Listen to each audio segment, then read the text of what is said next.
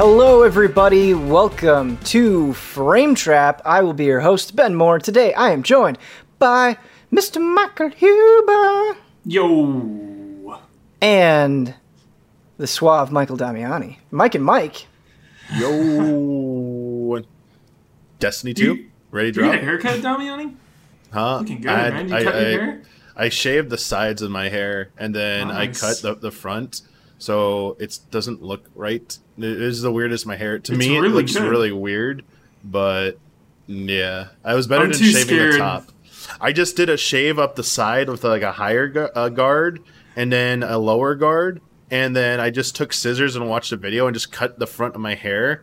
And then it's like too long, and like it's like really short here, and it's like too long here.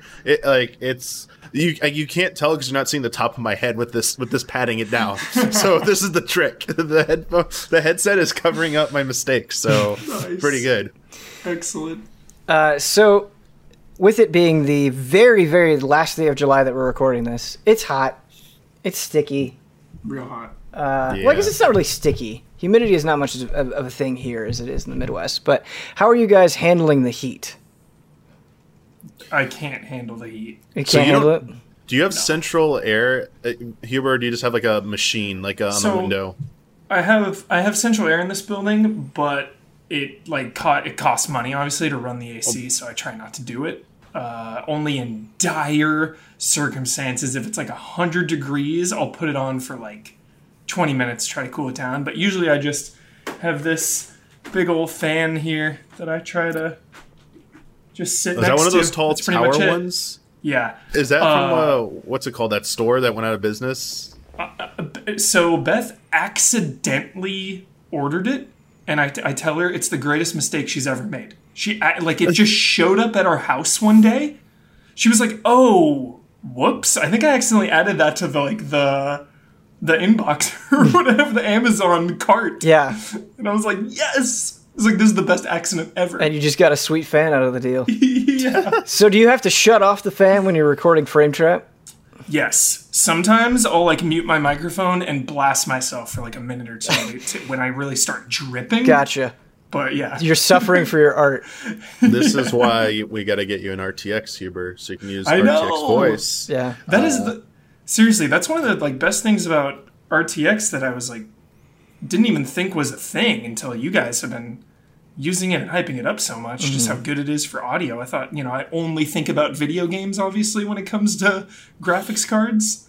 I had no idea that the utility was there. It's freaking awesome. Yeah, I got a little bit nervous because we were talking about this before the show, but it was like distorting the beginning of sentences, and I'm not sure if that's just something that I need to fiddle with or is a problem with RTX voice or what's going on. So it makes me a little bit nervous, but yeah, it's a cool thing for sure. Yeah. For sure. Damiani, so last episode I got to talk about the beginning of my time with Paper Mario the Origami King. I know you've been playing it a little bit. I've actually gotten further, and I have a lot to say about it as well. But to get things started, tell me about how you're feeling about the new Paper Mario. So this I gotta say, I gotta start off, but it was really hard to ignore a lot of the discourse out there. Following Nintendo news, you just get a vibe, and there were so many different opinions on this game. So I was trying to just shield that out while I was playing this. And like most of the other Paper Mario games, Color Splash and Sticker Star I'm going to refer to, I actually didn't think those games were horrible. I enjoyed them. But this one, to me, so far, is much better than either of those two games. I'm really liking... The odd thing is, outside of boss battles, and even in some boss battles, the battle system is probably maybe my least favorite thing in the game. I'm loving so much. Everything else about this game, I actually really like a lot. Yeah, I do want to talk about the boss battles, or not just the boss battles, the battle system, but particularly the boss battles. I don't know how far you are in the game, but the last episode of Frame Trap, where I was at, I was enjoying it, but I felt like it didn't really have teeth, for a better way of saying it. It was just very cute and charming and pleasant, and I was having a good time. But since then, particularly once you get to the second area, the design of it's a Shogun amusement park, and it's so open, and there's so many things to do, so many fun things to find, not just in terms of collectibles, but like things that you can participate in, that I was really having a blast. And I was like, this is incredibly well designed. That is kind of okay, nice. That is kind of carried true in the next area as well, where it's just a lot more open and way more things to discover. So you mentioned the battle system being your least favorite part. What is it, I think, in particular? Is it just the puzzle solving that is getting tedious for you? It's not that. I actually don't get angry when I don't solve the puzzle part. I actually don't care too much about if I mess up, like whatever. I'll just deal with it, and I don't get too worked up. I'm swimming in coins right now. I could just cheese everything if I want. I mean, I'm sure I'd burn through it. I feel like I have too many coins right now. Yeah. I bought triples of every like weapon I can think that I have access to, just to like, hunker down and have all that, backups to go. It's mostly that it doesn't really diversify. Mm-hmm. Through two, I'm at the end of the Shogun Studios stuff. I just did the thing that's gonna bring me into the boss fight of that part, and I'm just kind of curious if it's gonna pick up and throw new things into the mix outside of boss encounters, because that's where I think I'm having the most fun, is trying to figure out the actual puzzle of that and different ways to maybe like attack and what's the weakness. They're just so remedial, and they take so long. Sometimes they take so long, especially when they're the wave versions of them. I just would rather have traditional style turn-based. Just go. Get me through this stuff. It's not adding anything meaningful to me at this point, and I dread going through 4 more plus how many chapters left of going through this again and again, because it feels like it's slowing the pace down so much. And these are big zones. We're talking about there's so much to do. It feels so open. Mm-hmm. I don't really need this. It seems excessive. Do you get XP for beating battles? There's no XP at all in the game. You just get coins, but you're swimming in coins? So the way that it works, Huber, is coins are sort of your currency for everything. So in battle, if you need some assistance, you can spend coins, and the more coins that you spend, the more toads will help you out. So they might heal you, they might line up some of the puzzle for you, they'll do a little bit of damage to the enemy. So that's like a resource that you can use. You spend coins to get accessories that can help you in battle, so you can increase the time that you have to solve the puzzles in battle, because that's what you're doing. You're sliding things around to try to do extra damage to enemies. And yeah, you buy items and weapons. So like there are spike enemies, and you can't just jump on them with your regular boots, and so you need iron boots to jump on them. And to buy those weapons costs money, or you can find them sometimes in the world, but those break, and so it's like a recurring cost. But I agree with Damiani's point, and I think the thing that's a little bit disappointing, and it's tough because I think the puzzle element is actually really cool and gives this game a unique identity, not only in terms of other RPGs, but even among other Paper Mario games. I think the thing that's frustrating is that I kind of reached a point where I was like, it doesn't really even matter if I succeed in the puzzle or not. Like, I have so many mushrooms, so many outs, so many coins that I can just kind of get out of it. And exactly, yeah. Yeah, on one hand, I think that's good, because I've talked to people that are like, oh man, the time for the puzzles really stresses me out. And so you can get this thing that just solves the puzzles for you if you want to do that. And on one hand, I kind of appreciate that option, that option is there for people who don't want to engage in it. But I think it's kind of a problem if like there's not a strong punishment for failing at kind of one of your core mechanics, I guess. I was going to say, that's why I love options in games. Like, give me a draconic modifier, because Dragon Quest XI, same thing. It's like, all right, on normal, you can like breeze through the combat, like whatever, fine. But then if you want the extra challenge, you can turn on those modifiers. So like, there's no hard mode or anything in Paper Mario. It's just a one-off difficulty.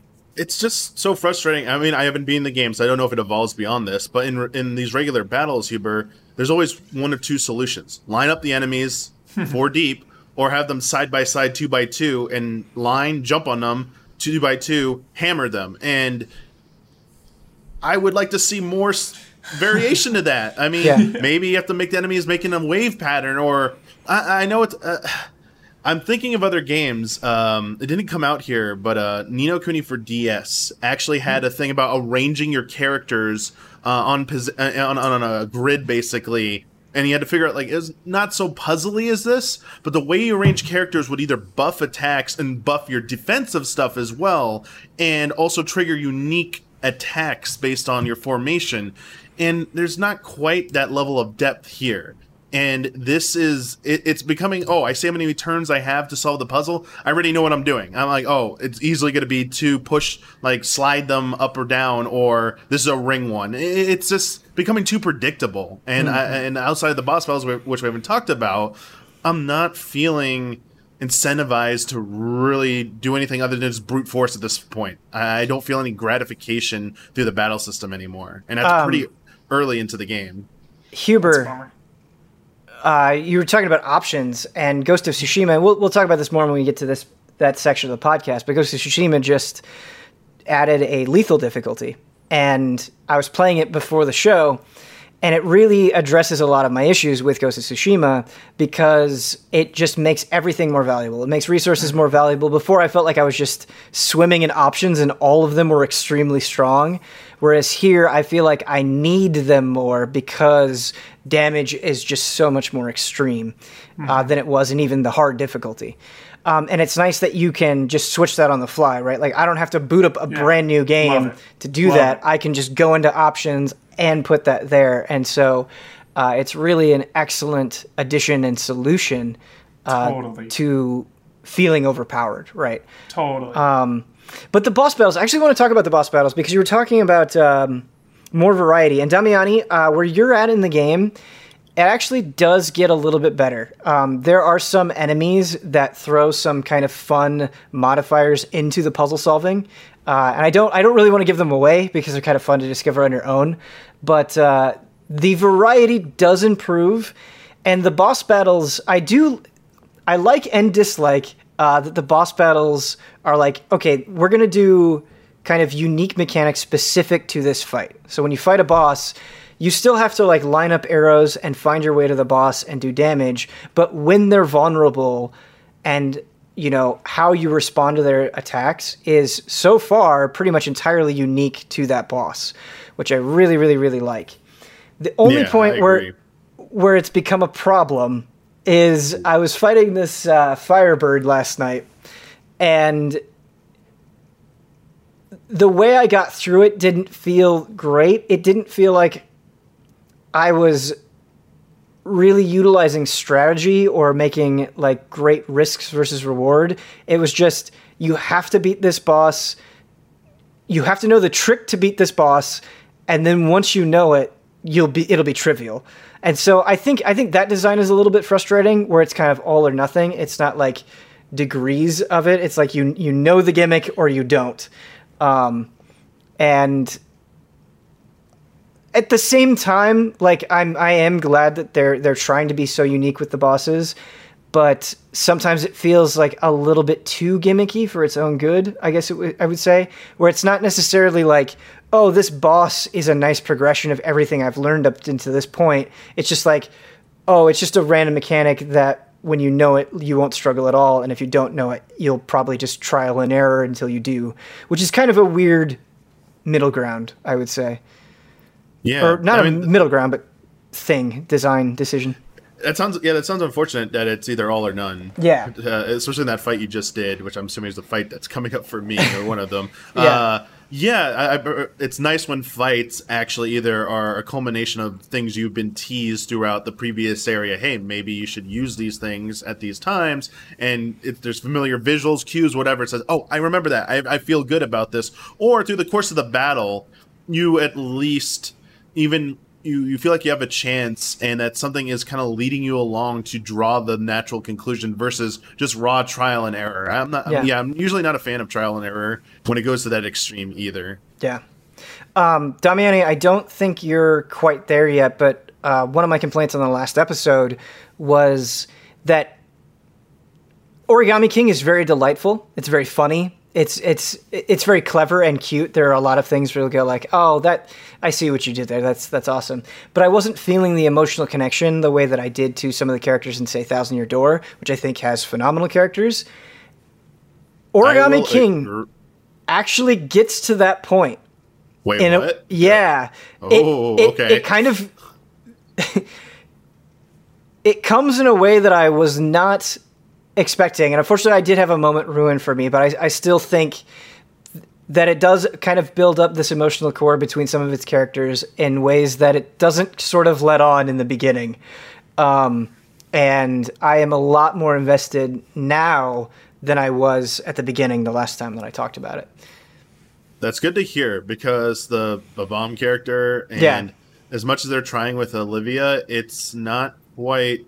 I'm not feeling any connection. In fact, the narrative for me just serves as, set dressing for the atmosphere and what I'm actually, the context of what I'm doing. I don't feel invested in that. The environments are doing such a good job for me that's keeping me hooked. But I feel like if any of those environments falter, if the story doesn't kick in, but it's good to hear that. Yeah, it gets there. What's that? How's Bowser? So Bowser is featured pretty prominently in the beginning, and I haven't seen him since. I assume he'll come back in. Pretty sure he comes back in. Yeah, I remember seeing him folded out. Yeah. As the villain. He's been gone for a while, Huber. Haven't seen him. Yeah. Triumphant return. So, I don't know if you did this, Ben, so I don't want to say too much if you didn't do this. Yeah. But there was a certain point in the second area or I abandoned going forward, progressing in that second streamer area, and went somewhere else and started progressing in another area. I did hit a roadblock, but it did allow me to progress a little bit in that environment, and I got to see some a mechanic I hadn't seen yet about cool. exploration, and I had a type of battle that I had not had anywhere else outside of boss battles and or remedial battles, and I really liked that, and I think I spoiled myself because I was gleaming a person who does not exist stream, and they were at a certain boss battle, and when I just dropped in, I was like, oops, I should get out of here, and I saw what he was doing, and now that I've done an area, I was like, okay, this might be a thing, so I'm hoping this thing is a little bit more present in some form in the later stream areas, because I got a sense it's more open. And you get to choose your path a little bit more. Your objectives and the way you want to tackle them get a little bit less linear at that point, and it kind of seemed intriguing. Yeah, it definitely gets less linear. Like you have a lot of like in the third area where I am now, you get a lot of room to explore and just kind of find secrets, and then you get another character who will find you even more secrets, and so it's really opening up in a pretty fantastic way. The other thing that I would say that I really like about it, and I think kind of speaks to the Mario RPG, Paper Mario kind of hallmark that I love so much, is you'll do a lot of battles that are not RPG battles, that are just purely action focused. That's what I'm referring to. Yeah. Okay. You'll do things where you just have to run and jump and hit. Or you'll be like on a boat and you have to dodge rocks and logs and get coins and all this stuff. And so every area that I'm going to, they're really pushing themselves to be like, okay, here's a brand new thing. Here's this shuriken minigame that you can get involved in. Yeah. And there's just they're really cramming a lot in there, and it's full of ideas. And I think that is really, really, really excellent. I totally agree, Ben. That's what I'm enjoying so much. I almost don't even care if the battle system gets any better. As long as they keep throwing this type of stuff at me, I'm going to be satisfied. Throw these mini games, these incentives to explore. I prefer and enjoy this more when it's done as well as it's being done here. I easily can overlook some of the other stuff. I know it can end up being a disappointment, but it does sound from what you said. Some of the stuff does get better even in the short term after where I'm at, so that's good to hear. Yeah. I think in the classic Nintendo problem way, it sort of takes a while for the really, really, really excellent stuff to show itself, but once it does, it's been pretty consistent so far. I hope that continues the rest of the game. Right, not done yet, but I've been really enjoying my time. I know there has been kind of some backlash against Origami King just because it's not more What? well, it's because it's not more of a traditional RPG, and I think Yeah. people who love Thousand Year Door understandably want to see kind of a return to form of that. But Origami King has really surprised me. I was kind of semi-positive to lukewarm about it initially, but the more I play it, the more I'm like, no, I really think this is pretty good. Nice. In a lot of ways, it's very different. It's definitely not Thousand Year Door 2. But, Step up from the last couple, though. I assume, right? Yeah, I played some of Color Splash, but to be honest with you, I barely remember my time with it, which is probably telling there, right? Like that probably says enough on its own. But yeah, definitely enjoy it more than Sticker Star or Paper Jam for sure. But What was the one on Wii? Super Paper Mario. Yeah, that one was okay, I remember. I didn't love Super Paper Mario. Would love to revisit it because they're definitely huge defenders of Super Paper Nice. Mario. But yeah, Yeah, that I one never finished it either. didn't click with me. We were teasing it earlier, but I want to get your guys' takes on Ghost of Tsushima. Hype! Ooh, Just Huber. platinumed it, Ben. Nice, dude. Nice, Huber. This is one of my favorite games ever. I love this game. Holy shit. So good. Again, just as we were praising Paper Mario, it does so many things well that I care the most about. That I can play this game. I'm taking my time with this game, and I'm like Yes. savoring every minute. And I'm like you, Ben. Yesterday, I cranked it up to Lethal and played my session on Lethal. And I think that was one of my complaints is that combat's fun. It's very satisfying. Sorry, let me say immediate gratification in terms of the visceral kills and stuff like that. It just looks really cool. But at the same time, I was getting away with like I can kind of like cheese by mashing block enough in a window and it counts as a parry. Whereas Lethal, it's great because things go so much faster. Enemies die faster. You get one shot, but also on the boss encounters, like the duels, like those go faster too, and they're so intense. I fought one of the blue icon type battle ones for the special ability, and it's the one with the dash one, that anime looking move. Yeah, that move is amazing. By the way, that move is broken. Them using it, oh my gosh! It looks great. I like it. I feel like at points I get in over my head and I have to back off. Yeah, It's like okay, shit. There's too many people around me. I don't like this. I feel the tension. I feel fear. So I greatly appreciate the addition of this lethal mode. It's so good.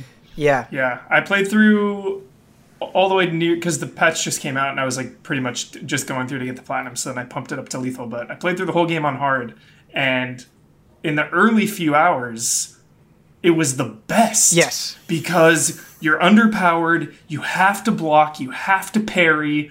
You really have to. You can die so fast. You don't have that much health, and then over time, open world style, you just get so OP. Mm-hmm. I still appreciated throughout, like, even when I was so OP, like, you could die really fast, like, if you weren't paying attention, and, like, they take you out and you miss a few blocks and you get taken out. Right. But then, yeah, near the very end, like, when I was just wrapping up the platinum and putting it on lethal, so awesome. Right. Just having to do the parries again and blocking is so sick. It's funny because stealth without lethal difficulty, I feel like was too much, right? Where like I already felt very powerful in combat already, and I felt like I had too many tools that just completely trivial. Like smoke bombs can just completely trivialize fights. Kunai, dude, Kunai, so OP. Kunai are ridiculous. But with lethal difficulty, because you're so much more vulnerable, stealth doesn't feel like yet another totally powerful option. It's like, oh no, I need to like thin their ranks so I don't have as many guys capable of one or two shotting me, which is really, really nice. And I never stealthed until like the last bit of really? the game. Like ever. Yeah. I would just do showdown every time. Yep. Go in, walk in the front door. Come on out. Like because like I just didn't think the stealth was that fun.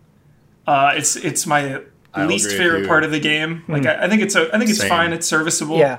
I just don't enjoy doing it, and the RP of being the samurai, like not rejecting your way, is was just epic. So Huber, my wish kind of for the game, and they sort of lean into this, is I thought for a second that was going to be more of a choice, because when you sort of betray your samurai ways, you get this moment where he's thinking about everything that his uncle taught him, and I was like, oh, like the more that I stealth kill, am I going to like? I thought the same thing. I was freaking out about yeah, and I was like, me too. I'm like, I'm never doing stealth again. Right, and I was like, oh, this is really cool. And I actually they don't do that, right? Like they don't go that direction. Yeah. I do think the story ultimately ends up going in a very interesting way, and I was super happy with the resolution.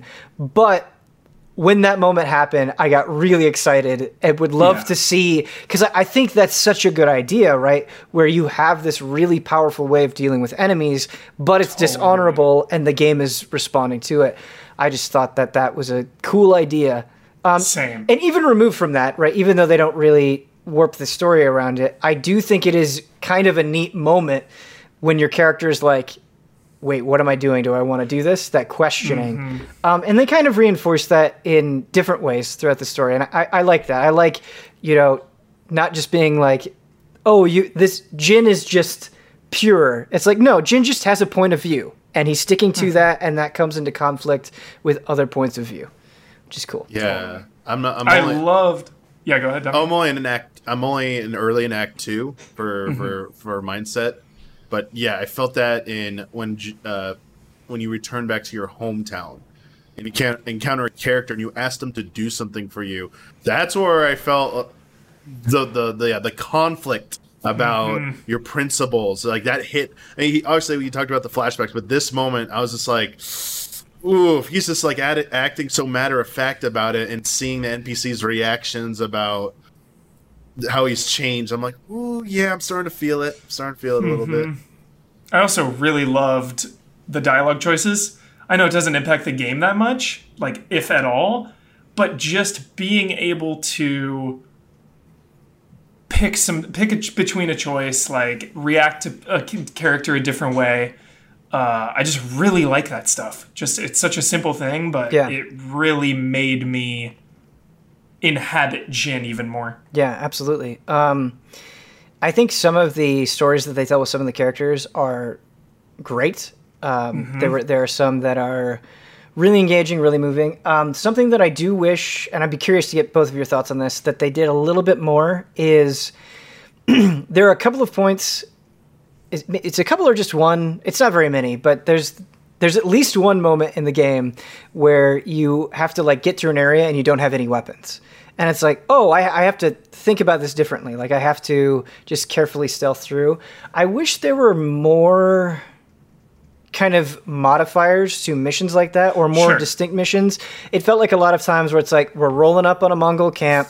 Yeah. You can stand off or sneak, right? Yeah, and it's, the camps are a little bit different and the way the enemies are placed is a little bit different. It's not literally exactly the same, but I did kind of wish for more variation within the missions. Absolutely. The main missions specifically. Just a couple more, maybe like more set piece style things. I don't know. But absolutely. A little more variety there. I definitely agree. Every single one of those missions start out, follow so-and-so. I'm like, I was like, hey, when is there going to be a mission where I'm not following somebody or leading somebody at the very start? When am I going to get that? And I agree with that. I think I'm getting, so far from where I'm at, I'm getting my fix through the shrine stuff. If a story missions aren't giving me enough variety, but at least the writing and the story that I'm hearing or listening to is good enough that it's compensating for maybe the repetitive nature of what your activities are. I like how, at least in the order I've been doing the shrines, the puzzle platforming type thing that you are doing. I just did one where it was very flat. And it was more of like an actual maze where I was like, it's not that high. I'm just going to climb. Oh, wait, I can't climb. Oh, I'm going in this tall grass around like these tight corridors. And how do I get up there? I got so lost at points. And then I like that. They just threw a different loop at me each time. And I hope they keep evolving like that, because those are some of my favorite things, because they involve just platforming and figuring out where to go. And I love just figuring out or seeing where I can go in this game because there's some impressive geography and it just looks so damn good. Oh my gosh, this game. Dude, Holy crap. It's one of my favorite open worlds ever. Ever. To just run around in, to just be in. Yeah. It's so pleasant. It's so beautiful. I like how, like, different the 3 areas are. Damian, I know you haven't been to the third one. The second one's, like, a little different, and then the third one just feels, like, a lot different than, obviously, the first one. Just the use of color everywhere. It's just, like, so many times I just stop, take a breath, and just enjoy, you know? Just staring out at a view, just sitting there just enjoying it. Huber, I think you're absolutely right. And I think Ghost of Tsushima makes me realize, like, we're probably a little bit too forgiving with video game areas, because from Act 1 to Act 2 to Act 3 and all of the different corners of the map, like, you nailed it. The use of color is so distinct and dramatic in all of those areas. It's not like you go to a new area and you're like, oh, this is the same. It's not. It feels completely different. And it makes it that much more fun going after and chasing after things and doing those shrines, which also go out of their way to just visually be so different from everything else. Yeah. And just the way you explore. Like, the wind is freaking genius. The way, like, a little question mark also, if you're, like, running in a new area, and a question mark is near, it'll pop up on the bottom of the screen to, like, kind of notify you, like, oh, there's something around here. I just am so used to so many open world games, like, just staring at my mini-map. Sometimes I'm not even staring at the game, I'm just staring at the mini-map. Like, I remember playing Red Dead 2, and because of, like, the way auto-aim and stuff works in that, I can remember, like, missions where you're shooting enemies, just, like, looking at the mini-map and just, like, aiming in the direction of red and just taking them out, or just, like, following the mini-map, or, you know, just opening up the map. Like, the game is so immediate. Ghost of Tsushima is so immediate. You're just, like, in the world. Yeah, I can't say how much I appreciate that choice that they elected for using the wind. I've seen some people complain, like, oh, it makes it too easy to figure out where to go. I mean, that's a whole different argument. I'm talking about, like, keeping your eyes on the screen instead of looking at other things that you don't take in the scenery. And so many games, that's a problem for them because they care more. I mean, it's an important problem they're trying to solve, but they care more about the end user experience of it's accessible. It's easy to figure out where to go. So we got to put up these, like, way markers or lines or whatever on a mini map. Just follow the mini map. Let's follow the mini map. We don't want to get lost because we don't get angry at our game. But in this game, there's so many times where you'd be on a path and just following the wind, and then you, like, because you're looking around like, whoa, what's this? I'm going over here. Sorry, wind. I'm going to check this out. And I really like that and appreciate that. And again, going back to real quick to the visual, the colors they use, and maybe you said, Ben, about maybe being a little bit easier on other games before this. Yeah. I mean, I have not played Horizon Zero Dawn, and I've not played Red Dead 2. But I can't imagine, aside from, like, maybe a technical level, those two games or any other game I've played of open world, like Breath of the Wild, Death Stranding, they don't come close to the aesthetic that this game has. Like, it's just... Red Dead 2 is really pretty. It's older. Okay. Yeah, really. Dude, I've been on PC, too. It's crazy. I feel like this is the pinnacle. I feel like nothing I've seen does it better than this. And the view distance, right? So many games are foggy.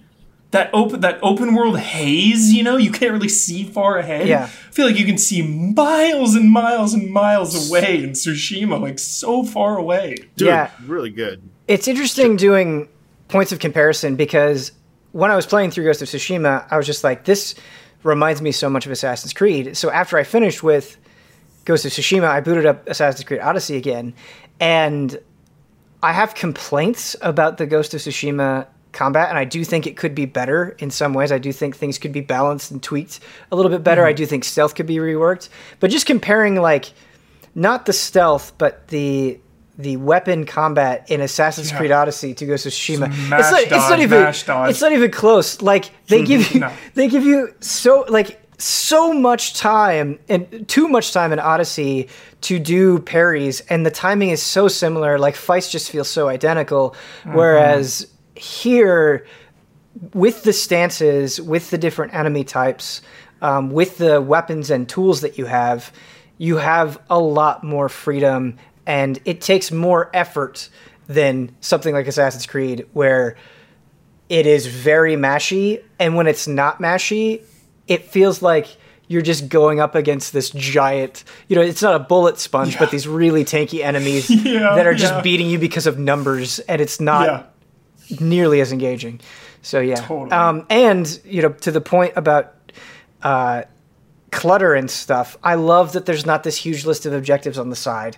I love that there's not, like, they try as much and as hard as possible to get unnecessary things off of the screen, and you're just staring at the world, and that really does add a lot, for sure.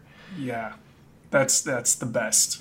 Just the wind. It's like such a simple thing, but I just found myself thinking, like, man, I'm rarely out of the action. I'm rarely like looking at something else. I'm just like always riding in this world, walking, crawling, whatever you're doing.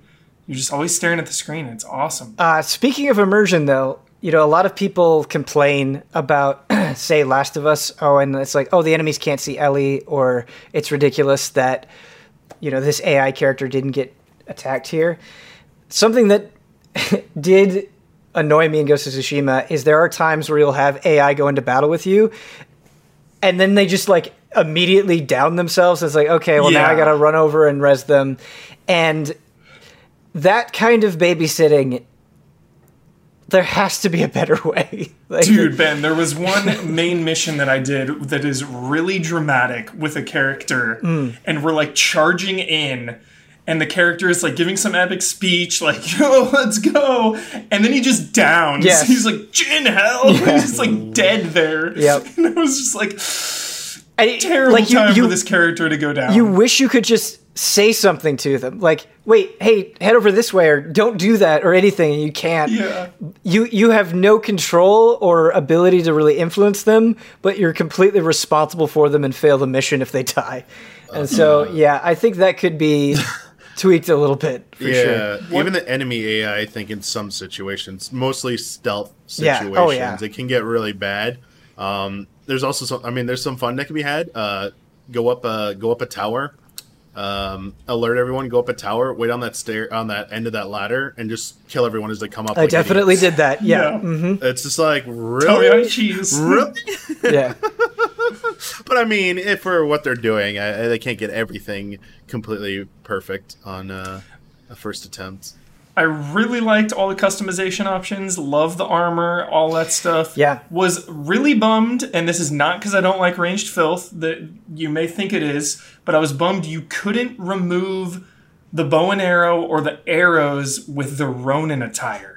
It just felt wrong. Walking around I just want the straw hat and a sword. That's it. I don't want this bow and arrow on my back because it's like warrior vibes, Not like wandering lone samurai vibes. So I usually just stuck with the travelers and the samurai clan armor the most until later you get like the awesome one. Yeah. Yep.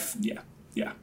I really love, Huber, speaking of the cosmetics, how dramatic the visual upgrades are for the armor. So if you find armor that you really like the Ronin armor is a good example, where you're kind of like in this like broken little hat, but you upgrade it all the way, and it's just this sweet straw hat that's entirely covering your face.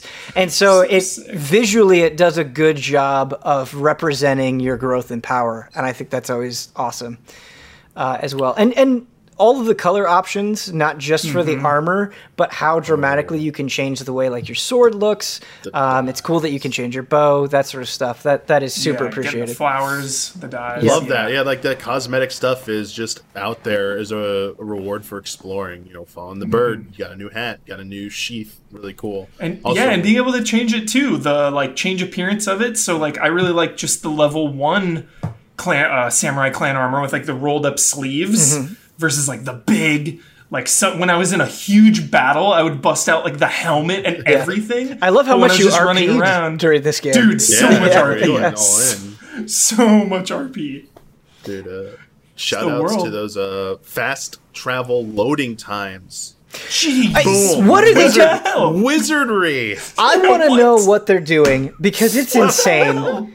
How are the load times that fast and the game looks this good and it's open world? It's nuts. It's absolutely insane. Probably So yeah, I mean, I don't even know. I am on SSD on PS4, and so I'm sure that's part of it. Dude, I'm on regular Pro, man. Yeah, I'm on a regular Pro. Lightning stock, fast, man. yeah, same thing.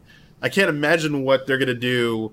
Whatever they follow this up with on PS5, it's gonna be like don't even need a loading screen. Just go. Yeah. Just like fades into the area. Dissolve. Loading so fast you already beat the game when you purchase it. Obviously loved a ton of the quest, but we'll get into all that story stuff on Spoiler mode, yes, which we're recording soon.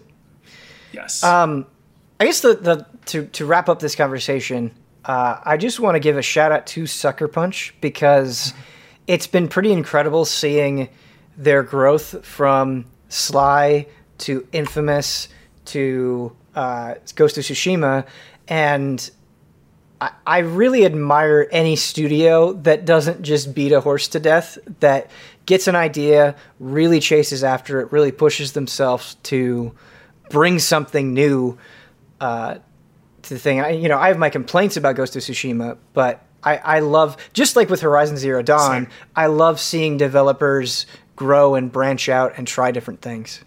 Yep. You nailed it, Ben. It's like, yeah, can complain about some things for sure. Yeah. But like the good and the jolly Tsushima Island cozy vibes far outweigh my criticisms. Like, yes, I have criticisms of this game, but like this is going down as one of my absolute favorites of the generation. Like, what a finale to PS4. It's frustrating, Hubert, because you kind of, I think, echoed these sentiments when we were talking about The Last of Us 2, where it was like, trying to have a conversation about this game is a giant pain, and I am feeling that now with Ghost of Tsushima, where it's like, yeah, I didn't like it at the beginning. I said that. I still have very strong complaints and things that could be improved, but my opinion changed over time, and sometimes it just feels like it has to be so divisive. Like, no, you can't change your opinion. You're either in or out. Don't put Ben in a box. Well, it's just, damn it. I just don't think it's healthy for anybody. It's like, don't you want this to be an evolving conversation? Don't you want people to push back? Don't you want to challenge things? Like, I don't know. It's just very weird sometimes, the dogpiling. Because like I've been so critical of Avengers, Ben, but the last war table they showed, the presentation, Damiani was talking about it. I watched it. Like, okay, I'm receptive. I'm ready to change my mind. It's like, you can change your mind. It's okay. It's okay to change your opinion. Right. And really all you can do, right, and the best thing that anybody can do is you have to be honest in the moment, right? Mm-hmm. But the moment also recognizes that things change. Yeah. But you shouldn't just because you said something initially doesn't mean you should stick to it if that's not how you feel anymore, right? That wouldn't make any sense. But dude, petting the foxes, Ben. Enjoyed petting the foxes. Like, give me a break how freaking cozy and jolly that is. Yes, petting the foxes is delightful. I do think there were some times with the fox dens where I'm like, oh man, I wish this kind of like went in a crazier direction. Like sometimes I would do a fox den and be like, oh, it's like 10 feet over this way. Like sometimes they were a little short, but petting them, yes, delightful. Speaking of games and opinions changing, something we can all talk about. Destiny 2. Destiny 2. Expansion time. Expansion check-in time coming up. I am so glad you guys are playing Destiny 2. This is amazing. Yeah. This is awesome. So to clarify for the audience, Mike and Mike have been doing Destiny 2 streams. And they've been doing that the last 2 or 3 weeks, I think. And ever since so there's I am also playing Destiny 2, and I've been getting really, really into it for reasons that I'm excited to get into, because I've had my feelings on Destiny have been a roller coaster since Destiny 1. It's like love, hate, and it just bounces back and forth. But 2 things. I think being disappointed in the Halo Infinite reveal like weirdly pushed me to Destiny. If that can make sense. That makes total sense. And also, that little gameplay snippet they showed of Beyond Light, I think those ice powers looked really cool. And I was like, let's jump into this again. But before I kind of get into my opinions, I think playing together, right, is obviously an excellent way to play Destiny. Damiani, this is your first time, your first experience, brand new, with Destiny at all, right? How has it been as a new player? It's been. I've had some Huber and some helpful members of our community carrying me on their shoulders just a little bit there. So they've made it a much smoother experience, I think it would be, than maybe perhaps going solo. It is overly confusing for new players. So that's what I was going to say. Holy shit. I feel like I'm sometimes would be drowning in a ton of water if I didn't have Huber and everyone else helping me figure things out, or just straight up telling me, go here, go here, go here. It's a lot to take in. I wonder, though, if I was playing on my own, I could take it at an even slower pace. But even then, we've just been going through just the straight up story missions as they've been presented. And it's just taken some time to get acclimated to how this game works. It's definitely clicking now, and it's starting to make more sense. It's just I think it is a little bit intimidating for new players, but any type of game like this, I think that's going to be the hurdle you're going to have to get over. And as you explained to me, Huber, they have done stuff to adjust for the new player experience. Like the first mission's actually a Destiny 1 mission. Yeah, so they added a Destiny 1 mission, but it's just it's so confusing because you have to go to a vendor in the bottom of the tower to pick up as an item the campaign missions. Yeah. Like, it's just overly complicated and very vague. And Damiani is like, what should I even be doing at this point? Like, I feel it needs a complete, it needs an absolute complete rework if it wants new players to jump in. Because, like, I thought they were going to do that because they took the step to make it free. Yeah. Like, the base campaign now is just free to play, hop in. But I feel like they need to go one step further and have a nice, easier trajectory. The layers, agree. The MMO layers are so bullshit and so funny sometimes because an example is I was getting these Umbral Engrams and I was like, what the hell do I do with these things? My inventory's full. It's yelling at me. I can't carry anymore. What do I do? I don't know what I do, right? And so I'm not somebody that was keeping up on all the Destiny news, right? Like I was just trying to jump in and enjoy myself. And it's like, oh, I guess I need this machine. Okay, in order to activate this machine, I've got to do this new public event that's way outside my level, but the internet says, like, even if you can't do anything, just write it out because you got to do it to complete this quest. And then you'll activate the machine. Okay, cool, I activated the machine. Wait, now I activated another machine that can refocus these Umbral Engrams and turn them into different things. And, like, once you get a hold of it, right, it's not that bad. But just that initial, like, what do I do is awful. It just feels bad. It just feels bad. And it's a hard thing. I think I do have some sympathy with Destiny where I do think they have tried. I do think they have made strides, and I think they will continue to do so. And it's not all bad, but as you said, Huber, I don't know if they're quite cognizant of what it feels like to be completely fresh. Something that I like that they've done is the way that they've kind of handled, like, okay, you're in new light, you're light level 750. There's so much you can do at that light level. Yeah. You're not just locked into, you have to go through this specific campaign or you have to do this specific thing. I love that they're like, whatever you want to do it. You'll be able to make progress. You'll be able to get gear. I think that is very, very, very smart.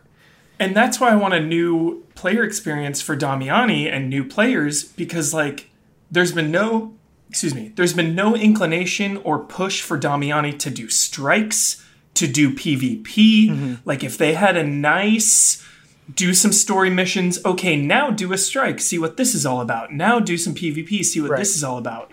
Where it's just like, no. Yeah, I don't hop in, grab whatever, do whatever. Sure. We're not going to tell you anything. I don't even understand why you even do PvP other for, like, gratification. It's like, is there a gear ladder that you can earn gear from it, or some kind of currency you can, like, there's just so many systems.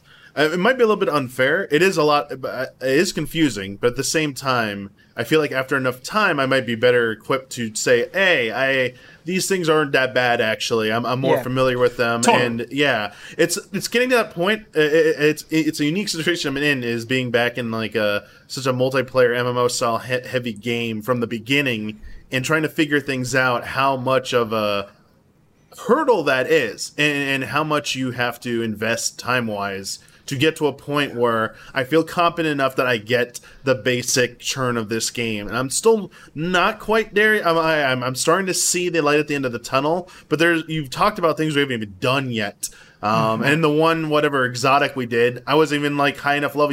You two ran through and just did it for me. And I was like walking behind, enjoying the sight. So it's like, yeah. I know getting carried and stuff like, yeah, that's fine. But part of it, at the same time, yeah, eventually I'll get to that light level and be able to do it myself. So seeing everything that's being thrown at me, it is a lot to digest. Yeah, like something MMOs do really well, like World of Warcraft and 14, is like, all right, you're level 1. We're dropping you in this zone. Yeah. Go do some quests in this zone. Like, there's not much more to it than that. Yeah. Where this is like, all right, you're in the tower. You can do the entire, like, anything. Like, go anywhere, do anything. Where it's just like, wait, I need a little bit of direction, a little bit of focus. To counter that, Huber, as a returning player, the freedom has been really, really nice. Where it's like, up until light level 1,000, you can do anything and you'll progress. I've really enjoyed that because I was like, well, I just really want to get into the campaigns. I want to see what's going on, with the campaign story sense. And so I did that, and then I'm like, oh, I've never checked out Gambit. I'm going to do that. Or I want to spend a night doing strikes. Or you know what? I feel like PvP. I like that.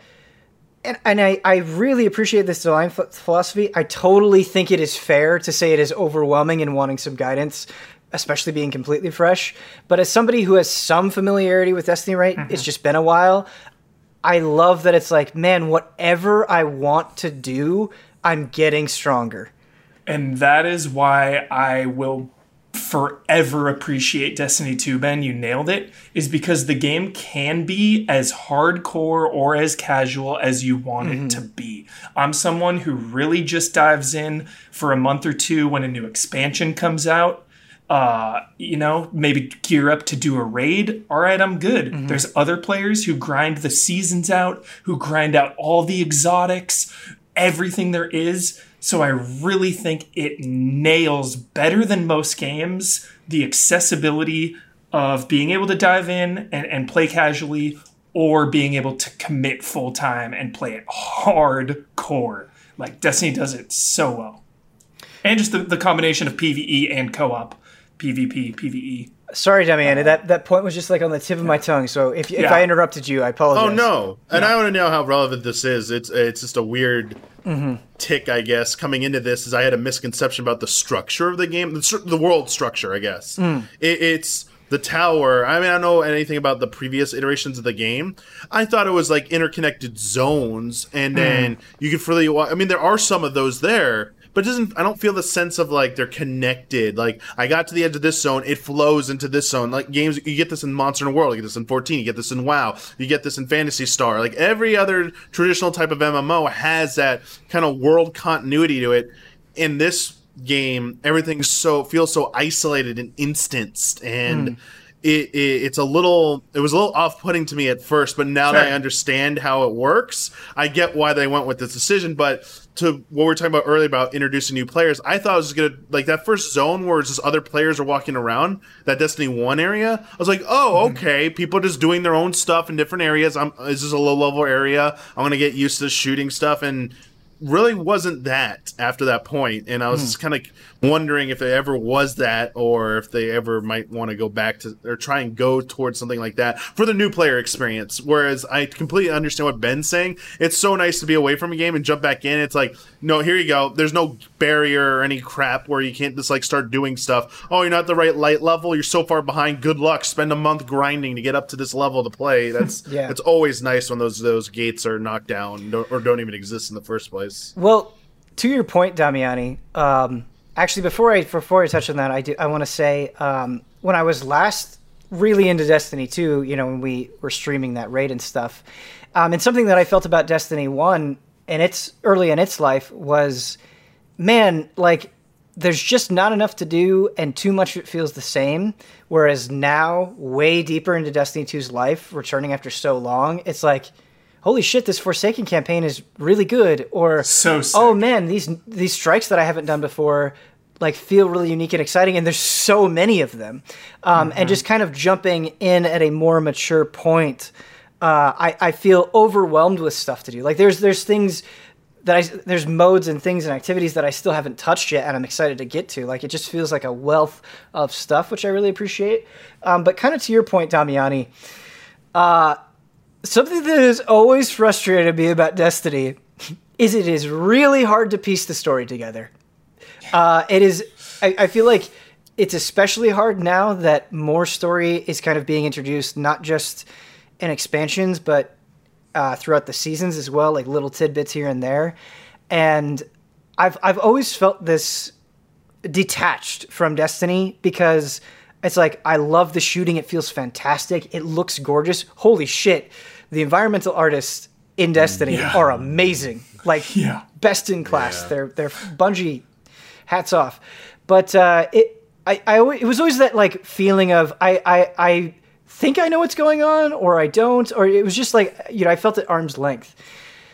There's this guy, my name is Biff, and I've been watching his lore videos, and it's amazing how much just somebody like sitting down and being like, okay, this is the story of Destiny, has improved my own enjoyment of it. Where it's like, oh, I can actually get invested in this because I know what these names are, these things that they're referencing.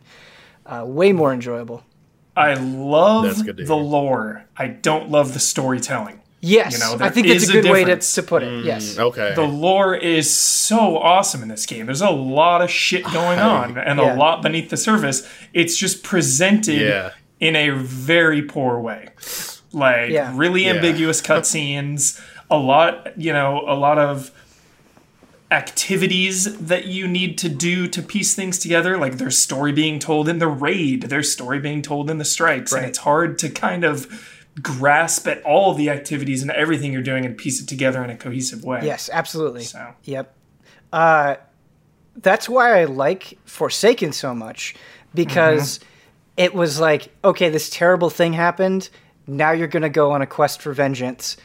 And it just felt, I mean, obviously, there's more going on to it than that, but it felt like that very simple drive with a character that you knew and that they like very clearly established was more engaging to me than a lot of the other stories Destiny has told. Agreed. And I think most agree. Yeah. The other thing that I would say that I like about Shadowkeep and the sense that I kind of get from Bungie, and I hope this follows up with Beyond Light, is I kind of get the sense that they're like, okay, we're going to cash in on these mysteries. Like, things that we've been talking about, we're going to reveal a little bit more. We're pushing the overall story ahead further. Shadowkeep kind of gave me this impression where it's like, all right, we're doing this. And I hope that's true. I hope it is. The next expansion is cashing in on Destiny 1 stuff then. Yeah. So we're going back. Pyramids. We're doing some pyramids. Yes. Let's go. Yes. So Pyramids. I really like that as well. When it's not constant like tease, mystery. When your players have a sense of like, okay, we're actually moving forward on these mysteries. It's nice. Damiani, what do you think about like the classes and just the overall like combat and the abilities and just playing the game? I mean, I like so I've only been playing one class with I've messed with the 3 different subclasses, I think, at this part. I did the bow thing. I wasn't a fan. Are you a of hunter? The bow. Okay. Yeah, sorry. I think I am.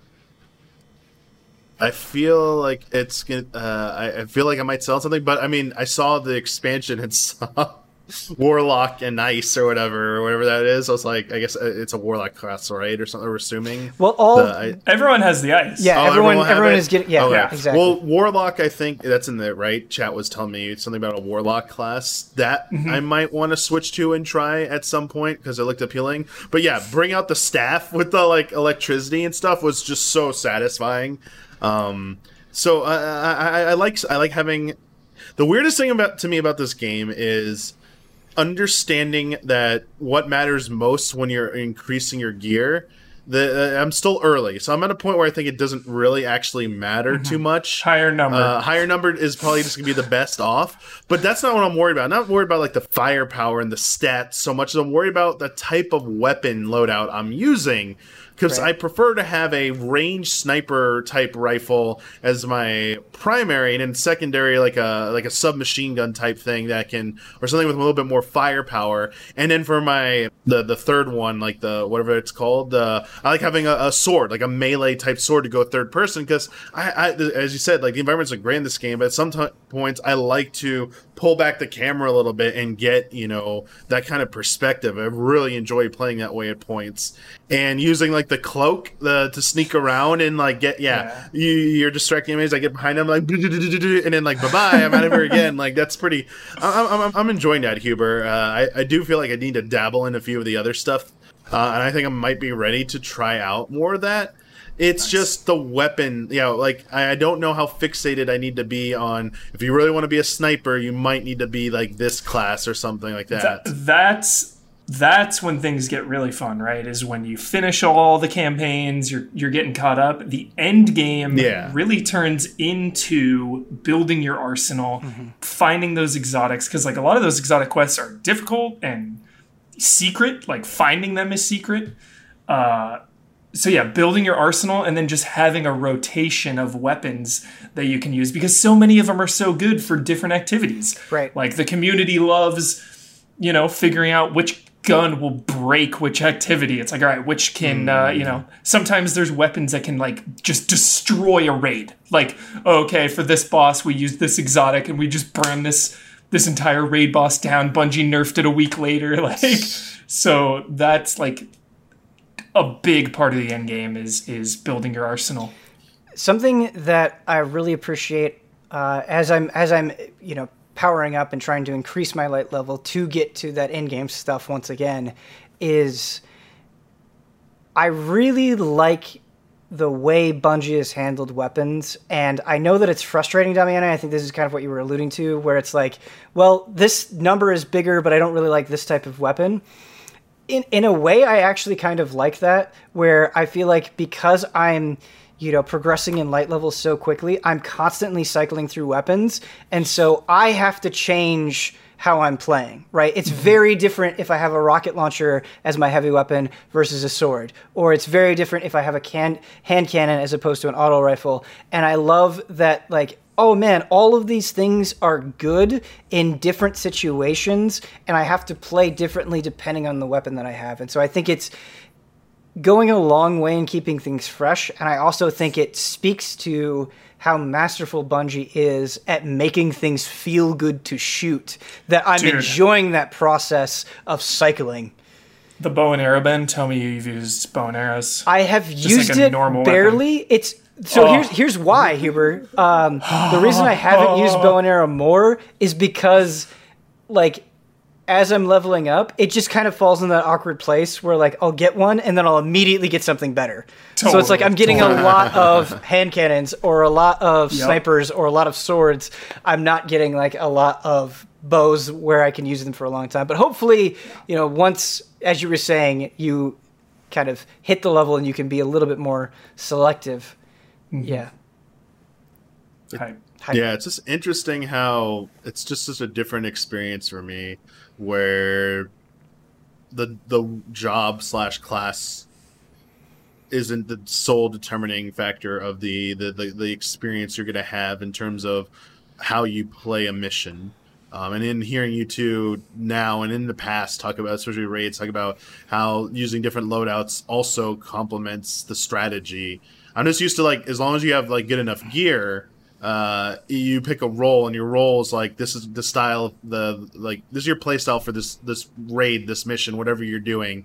And if you want to mix it up, choose a different class. And I'm used to having a large variety of classes and being able to switch between them to get a unique play style and handling that versus worrying and having to memorize or learn rotations, which is another thing in this game. There's you 3 cooldown abilities. Like it's like, to me, that's keep shooting. So far, it's like I mean, gunplay is harder for me because I'll say this is a game where you have to aim. Like manual aiming and movement are like there's no lock on. Whereas in 14 or WoW or not WoW, but like 14 and a lot of other MMOs, there's either like assisted things that like you don't have to worry so much about the aiming. I mean, WoW you do, especially WoW PvP. Yeah, tab targeting for sure. Yeah, but tab targeting just like, oh, that's not part of the equation. Worry about everything else around you. And I've always leaned and preferred that type of style of both competitive and cooperative play. So that's also a bit of adjustment here. But in terms of like actually how many abilities you have, that part of it's kind of like baby mode to me. But I understand why, because in real time, there's so many other things you have to like deal with in terms of in a first person shooter than you ever have to do in like a third person cooldown based, MMORPG. Totally. I can't wait to do the raid with you guys. We gotta make it happen. I really want that to happen. Yeah. Like that's the Damiani take I want. Right. Raid mechanics. Raid mechanics in Destiny 2. I need him to see these raids, dude. Absolutely. And I guess a lot of them are like 750 light, Ben. Like you can do a lot of the early ones when you just dive in, like ready to go. Yeah, I think the newest one is 940, I want to say. Nice. Something like that. Which I think I'm at 940-ish. I don't remember my exact light level, but like, man, I'm just like flying up there and it feels so good. We'll see how that like final 10 light level crawl at the end. I think 1,000 is the soft cap, and then to 1,050 or 60. Don't quote me on that. But the final 50 or 60 is insane. Yeah. Well, yeah. So we'll see how it feels when we get there. But having a good time at the moment. It would be really fun. I don't know if it'll happen, but it would be really fun to do the raid. Totally. Speaking of Destiny, gentlemen, we're going to do something called a face-off. I'm going to pit two series, and you have to consider their entire legacy, and you have to tell me what you think is better. Oh. All right? Reasonable. The two... My voice cracked. So emotional. The two series that we're doing a face-off today on is Destiny and Halo. Ooh. Man, I wish I knew more about OG I mean, I'm inclined to say Halo. So I want you both to think about this for a second. And again, you're not just saying, I think like Destiny is better than Halo right now. You have to consider history and impact and how things are going and where you see the future, right? Like, so it's not just the past, also the future. I feel like Halo has been on the decline since Bungie left. I feel like 4 and 5 are so unmemorable. They're so forgettable.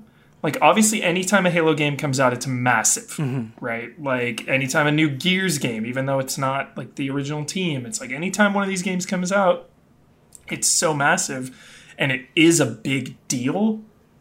But I feel like Halo 4 and 5 did not have lasting appeal like the original games. But those original games were... That's the thing, is like Halo 1 and 2 and 3 and Reach and sure ODST are superior to Destiny 1 and 2, I feel like, in terms of legacy.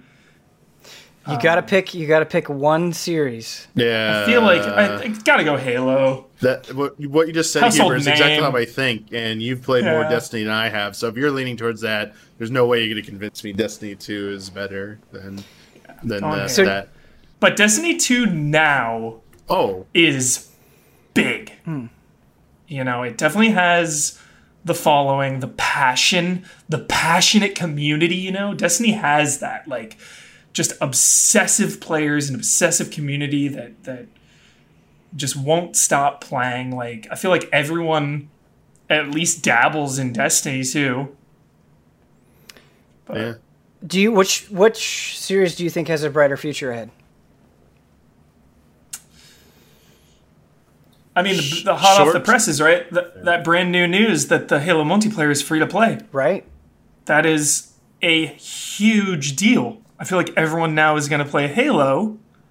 It just depends how good that multiplayer is. If that multiplayer is top tier, master class, then Halo's future is looking pretty bright. And Destiny 2... I'm worried slightly when games build for so long and they drag on for so long. Like, we're not getting Destiny 3, they said, for like 10 years or something crazy. I don't know. I'm pretty sure that's what they just said. They're like, yeah, we're not getting Destiny 3 for a long time. Like, we're sticking with Destiny 2. Mm-hmm. It's long. Destiny 2 will be on next gen. Granted, Bungie is now out of Activision's thrall. Mm-hmm. It is a new era. That's really exciting. You know, they've been hyping it up. They keep saying, new era, here we go. So it feels like a brand new potential. But still, it's going to be Destiny 2, which is an older game. And it's like, how long can we take this on? It's like World of Warcraft. Like, every time a new World of Warcraft expansion comes out, I'm so hyped. I'm so stoked. But it's still a 10-year-old game or 15-year-old game. Right. Halo's doing the same thing, though. I mean, they're going to be the newer one. Yeah, that'll be 10 years. But they're also saying it's going to be doing the same thing. So, right? That's a great point. This is really complex because if it's so complex. If Halo multiplayer is really good, I think they get the advantage in the long term. In the short term, I think Destiny 2 is going to be the more appealing. But if Halo Infinite's multiplayer really pans out and really knocks it out of the park, it definitely has the stepping stones to for the long game surpass and become the more intriguing of the two and have a better future, especially once they start unveiling maybe a content roadmap for whatever they're going to be doing for that game. But at the same point, 3 or 4 years in, when if they get to Destiny 3, I can see this being like a Clash of Titans, man. Every few years, like they trade the blows. The new entries come out. I think you nailed it, but I feel like then the tiebreaker, because it is kind of so close right now, the tiebreaker is Halo's Legacy. To start, like Halo 1, Halo 2. But studio-wise, Huber, you gotta give a shout out to studios because the it's Bungie versus themselves. The real winner's Bungie. The real winner is Bungie. I just wanted to have a brief discussion about it, suss it out, get some feelings out there. I think you both played ball quite well.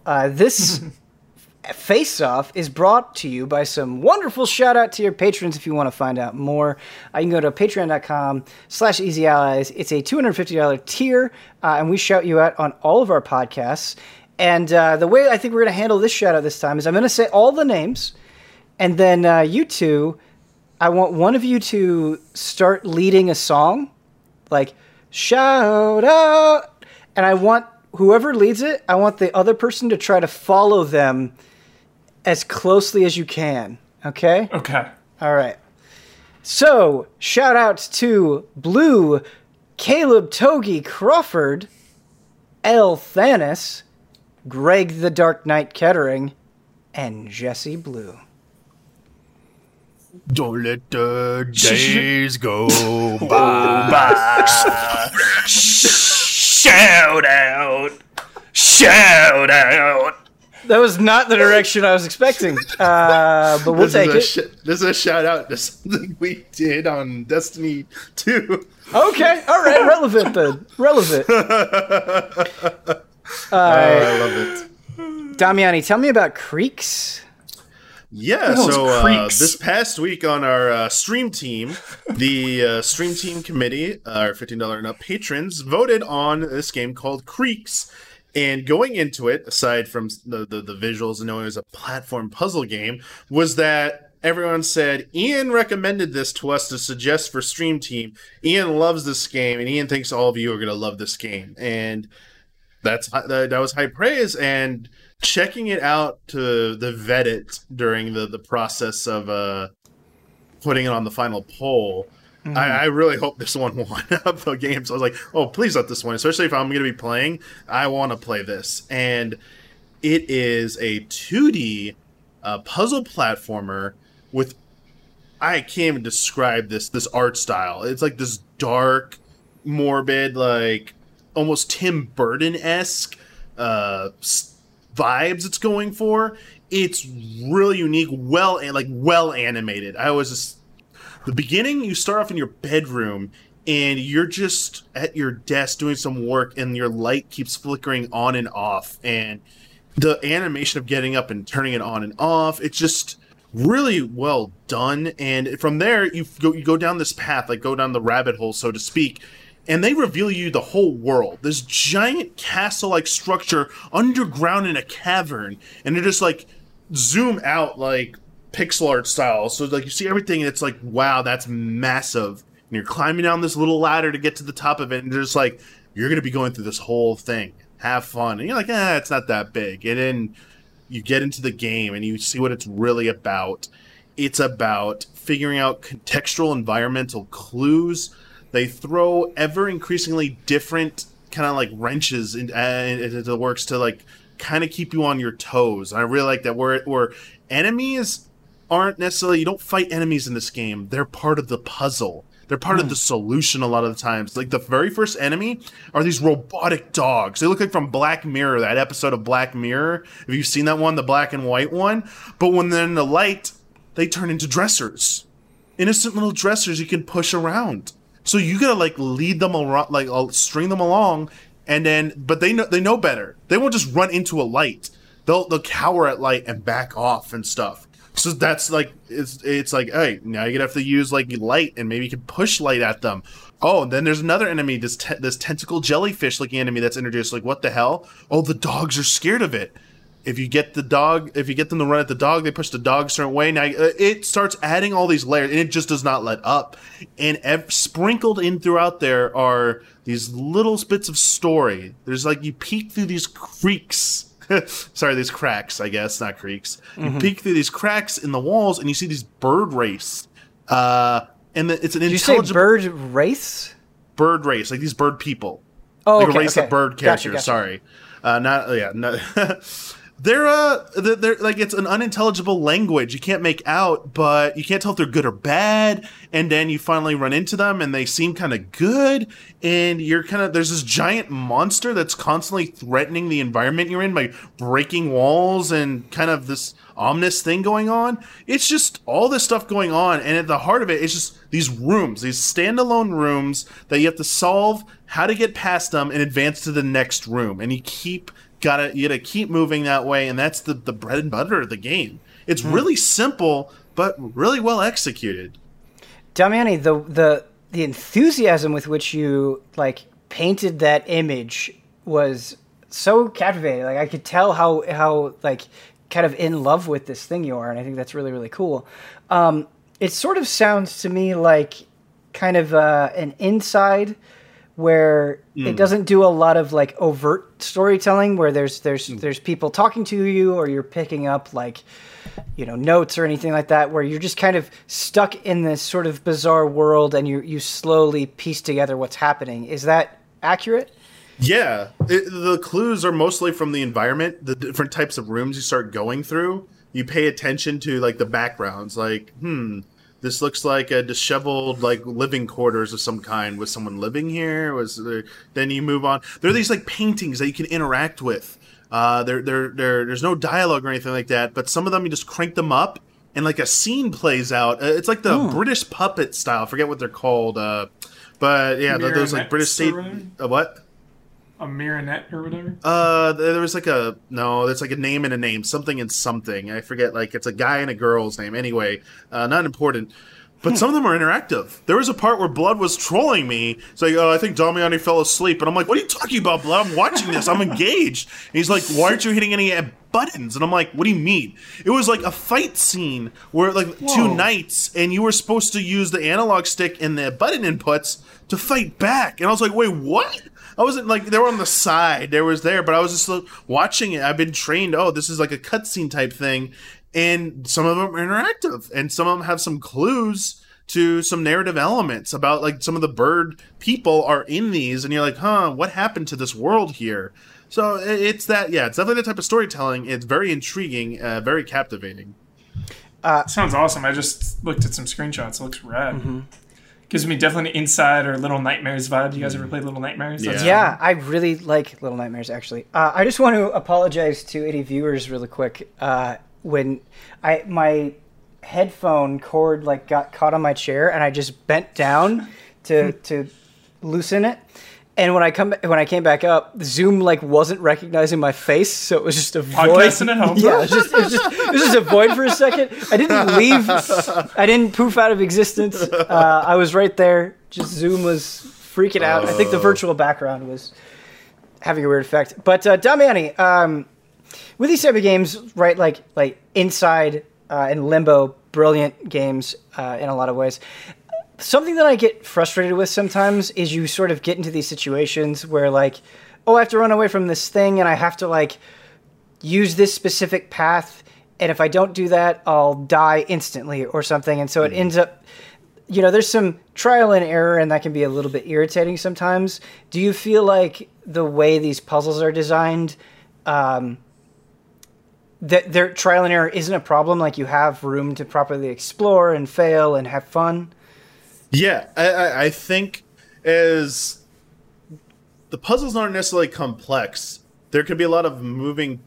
There aren't that terribly a lot amount of moving parts, but they can get they get to a point where you definitely are. I have to fail a few times to figure out. I need some more information about this room, so I gotta fail. I gotta. It definitely encourages you just try moving over here, and it's very clearly marked most of the time. If you're too close to an enemy, you're done. It's an instant death. You cannot fight back. You fail. You just reload at the start of the same room, and you just try again. So we were talking about earlier about difficulty and stuff. One of the things I really appreciate is games that just like reload you immediately into an instance like that, because it would be a detriment to this type of game. So really appreciate that. I think it's really nice because there's a lot of switches you can flip, not just lights, but platforms will move up and down. There's like multiple paths. So in a room sometimes you gotta like figure out like I gotta go down a ladder, then through this corridor. Sometimes like these dogs are the first things you come across. They chase you only when you're in a certain range, but then they walk back to a mat. And then sit there. So sometimes you gotta like figure out if I move them this far and they start walking back, if I race to here, I can trap them in these areas. So yeah, there's definitely trial and error, but it never feels frustrating. In fact, I feel like the puzzles are pretty good because towards the end of our 2-hour stream, I was really feeling like exhausted. But we had Jones and Bloodworth with me, and Bloodworth at one point's like, I got this, Dummy. I just do this. So it was really nice to have like someone else figuring it out. Obviously, you're playing this by yourself. It's not multiplayer, but at the same time, I think it's very fair. I think it is they're very well designed puzzles, and I think they feel very satisfying. And I think very early on, you start to get. I think no matter what room I've seen so far, you clearly figure out pretty quickly what you ultimately need to do. It's just how much time it's going to take you to figure out the sequence of things is the real challenge. Man, Creek sounds awesome, and it's funny because I think Brendan Jones and Daniel Bloodworth are two excellent companions for that type of game. Both very level-headed, and just Blood especially being like just very confident and being like, no, this is what you need to do. I could see them being good co-pilots for sure. But no, sounds awesome. Really, really does. I kind of had a similar experience, Damiani, where one of the games that I'm bringing was also part of a group thing that we did, and that is Grounded. Nice. Yeah. And we did this on a group stream. It was Bloodworth, myself, Brendan Jones, and Ian. And it's interesting because I think it's a promising game, definitely rough around the edges. Definitely, it's in a game preview phase right now, right? So it's not fully out. Definitely bears mentioning. But it's one of those things where I think slight changes can have a big effect. So the bulk of Grounded is kind of that survival style game that you've probably played to death at this point, where it's like, okay, you've got to gather resources to make weapons. Those weapons have durability, they'll break, then you'll have to go and find more resources to pick them back up. Certain resources can only be acquired with certain types of things, right? Like you might need a hammer to get through this clay or an acorn or whatever. And then you can go and you can build bases, also using resources, and you can upgrade the defenses of those bases, but bugs can come down and knock this stuff over. So all of that stuff there, like, very familiar, right? And to be honest with you, I don't love those kinds of games One, because I think they've been done a lot, and two, I just always get really frustrated when I want to explore and it's like, oh, I'm hungry. Like I guess I'll have to stop what I'm doing to go find a bite to eat. Like, and just so many systems kind of pulling you away from whichever direction you want to go. Quick shout out to Among Trees, the most accessible game ever like that, Ben. Oh, nice. So jolly. So jolly. And I don't even think it's necessarily a problem with the game or the genre. Like, that's just a personal preference. But I think Grounded really separates itself with this Honey, I Shrunk the Kids vibe being so fantastic. Like, it was really cool going and seeing, like, just a baseball and trying to be like, oh, can we build a house on this baseball? Or having a ladybug be so intimidating, right? And I think that premise, as well as like how adorable it looks, really goes a long way. I also think the world is pretty smartly designed, where it's huge and you can get lost, and there is incentive to put down like markers and that sort of thing, but it's not so big that when you have those moments where you're like, oh, I have to go back to that place, that it's like a huge pain in the butt to get to. Like, it's designed to the point where it's like fun to kind of get lost and find your way someplace, but then when you need to keep returning there, it's quick enough that it's not a burden. So I think all of that is good as well. And I liked what they're trying to do with the storytelling. And I think a huge benefit of these types of games is when you have those moments where you just sort of naturally uncover the story and it's not force-fed to you. Like, Jones and Blood and Ian all went off and they found this lab and they found this talking robot, and I was back at base and they were just describing it to me, and it's like, oh, whoa, I can't believe you found it, right? And Love that. of course everybody's going to find that, right? But not knowing that and not having it shoved down your throat made it feel kind of like this magical moment as well. Yeah, because when, I feel the same way as you've been with most survival games. I really like Don't Starve, and Among Trees is a newer, comforting, accessible one. But solo, they can just feel really depressing. Just really, really depressing, lonely games. And I know that's kind of the whole point, is like, all right, you got to survive. But I feel like with this, just the jolly nature of being, shrunk down Honey, I Shrunk the Kids with co-op, with having friends to talk to banter with, to explore together. Yeah. I think that's really awesome. And I want to play this game. Yeah, it's interesting because I think in a game that is supposed to be punishing and your mastery of those systems is kind of the point, bugs that hinder your progress feel not literal bugs, but like game bugs that hinder your progress feel extra awful. So a good example is when you die, all your backpack has all of this stuff that you're carrying around. One time I died, and it's like my backpack just like fell through the earth. Like I just couldn't get it, and it was Damn like, it! Oh man, like it's already so easy to like have things destroyed or to lose something or to die or whatever, and just that like extra punishment that felt like it was outside of my hands. I was like, no. The other thing that I think needs to be tuned a little bit, and I recommend you go watch the stream if you can. Not you guys necessarily, but the audience. Is there'd be times where somebody would die, right? Like a wolf spider came, and it was an incredibly exciting moment where it's like, oh god, no, the spider, run and hide. But then somebody would die, and the spider would just like hang on their corpse. So it's like, oh, sorry, like we can't go get you because this enemy just won't move. And body camping. Right. And you can't go get your stuff because the spider is there. And so I think that could be tweaked a little bit for sure. But really, really cool. Tons to find. It was awesome when Blood found Rash from Battletoads, like just a little action figure. And nice. We went and got that. And so, yeah, man, it's the kind of thing where. Oh, sorry, Damiani, did you have a question? No, finish your thought, because this question is about it, but like I wanted to ask this towards the end. Sure, it's the kind of thing where I think my preference is against this type of game. Like I probably wouldn't have gone out and spent, $30 or $40 on it or whatever. But the fact that it's like, okay, Game Pass, it's just there. I have Game Pass.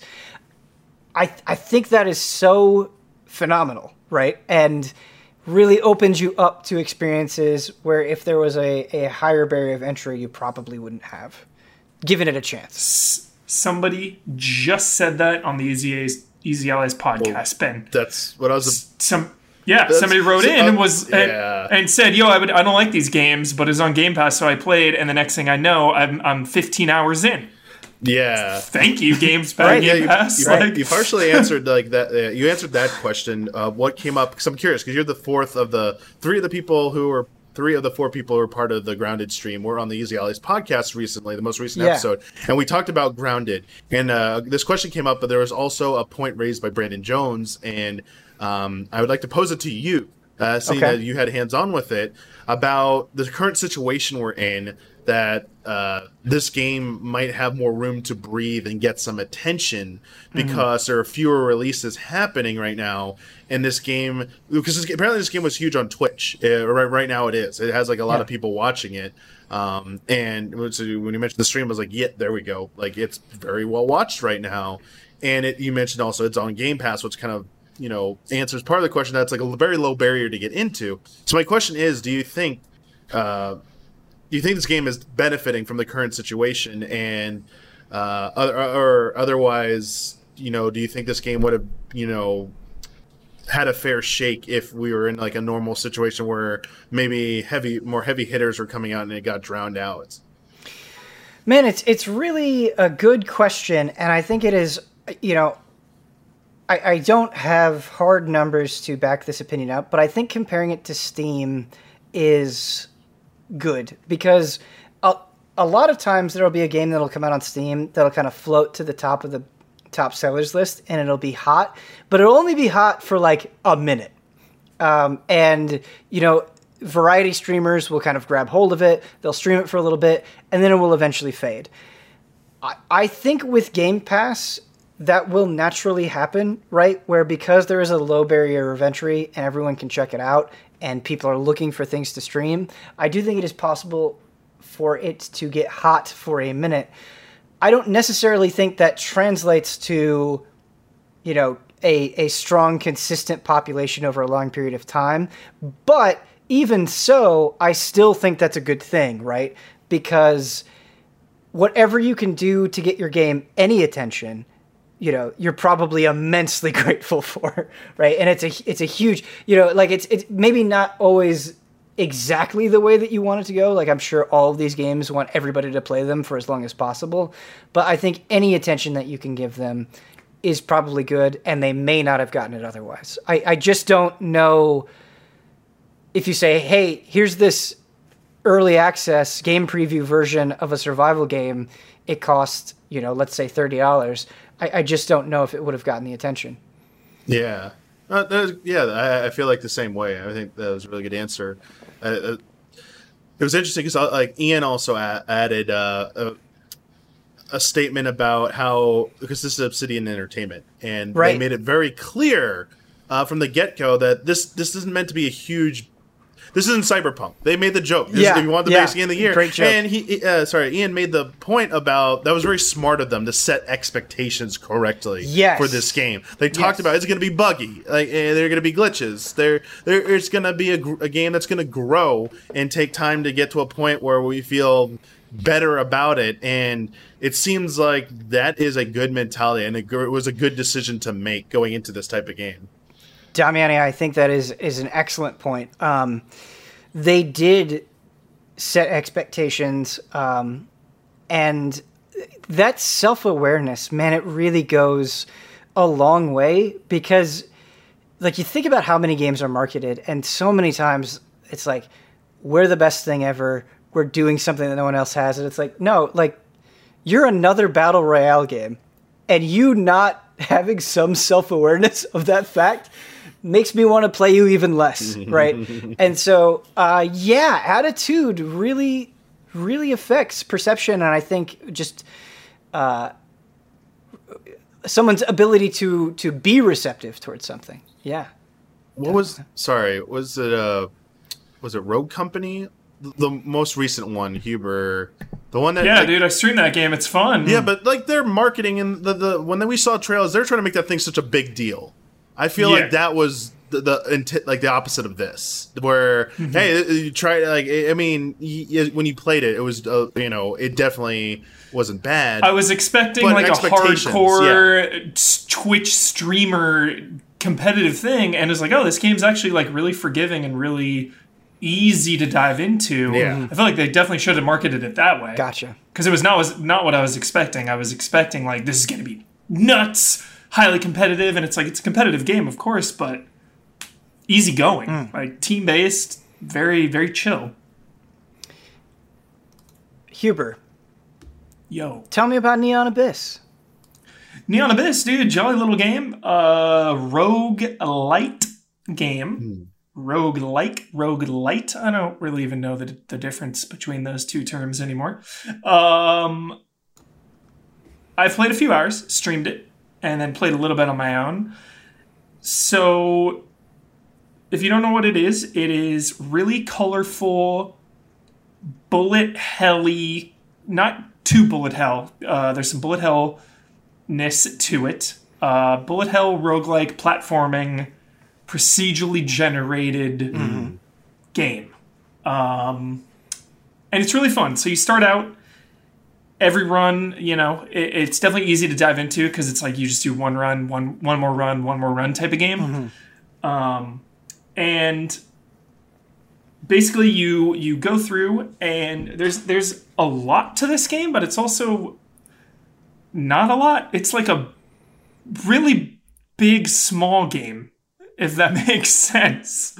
So you go through and there are like there's 5 main end bosses. And to get to the boss, you have to go through like 4 or 5 levels, more as you go on. But like say you're trying to kill the first main boss, which I've done. I'm on the second main boss now.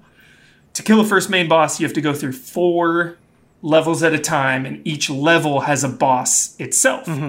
So you have to beat like 4 in a row, then you get to the final level, and it's the final boss. When you die, you're done. You go all the way back to the beginning. So very punishing if you don't like this kind of game. You're dying a lot, going back, redoing it.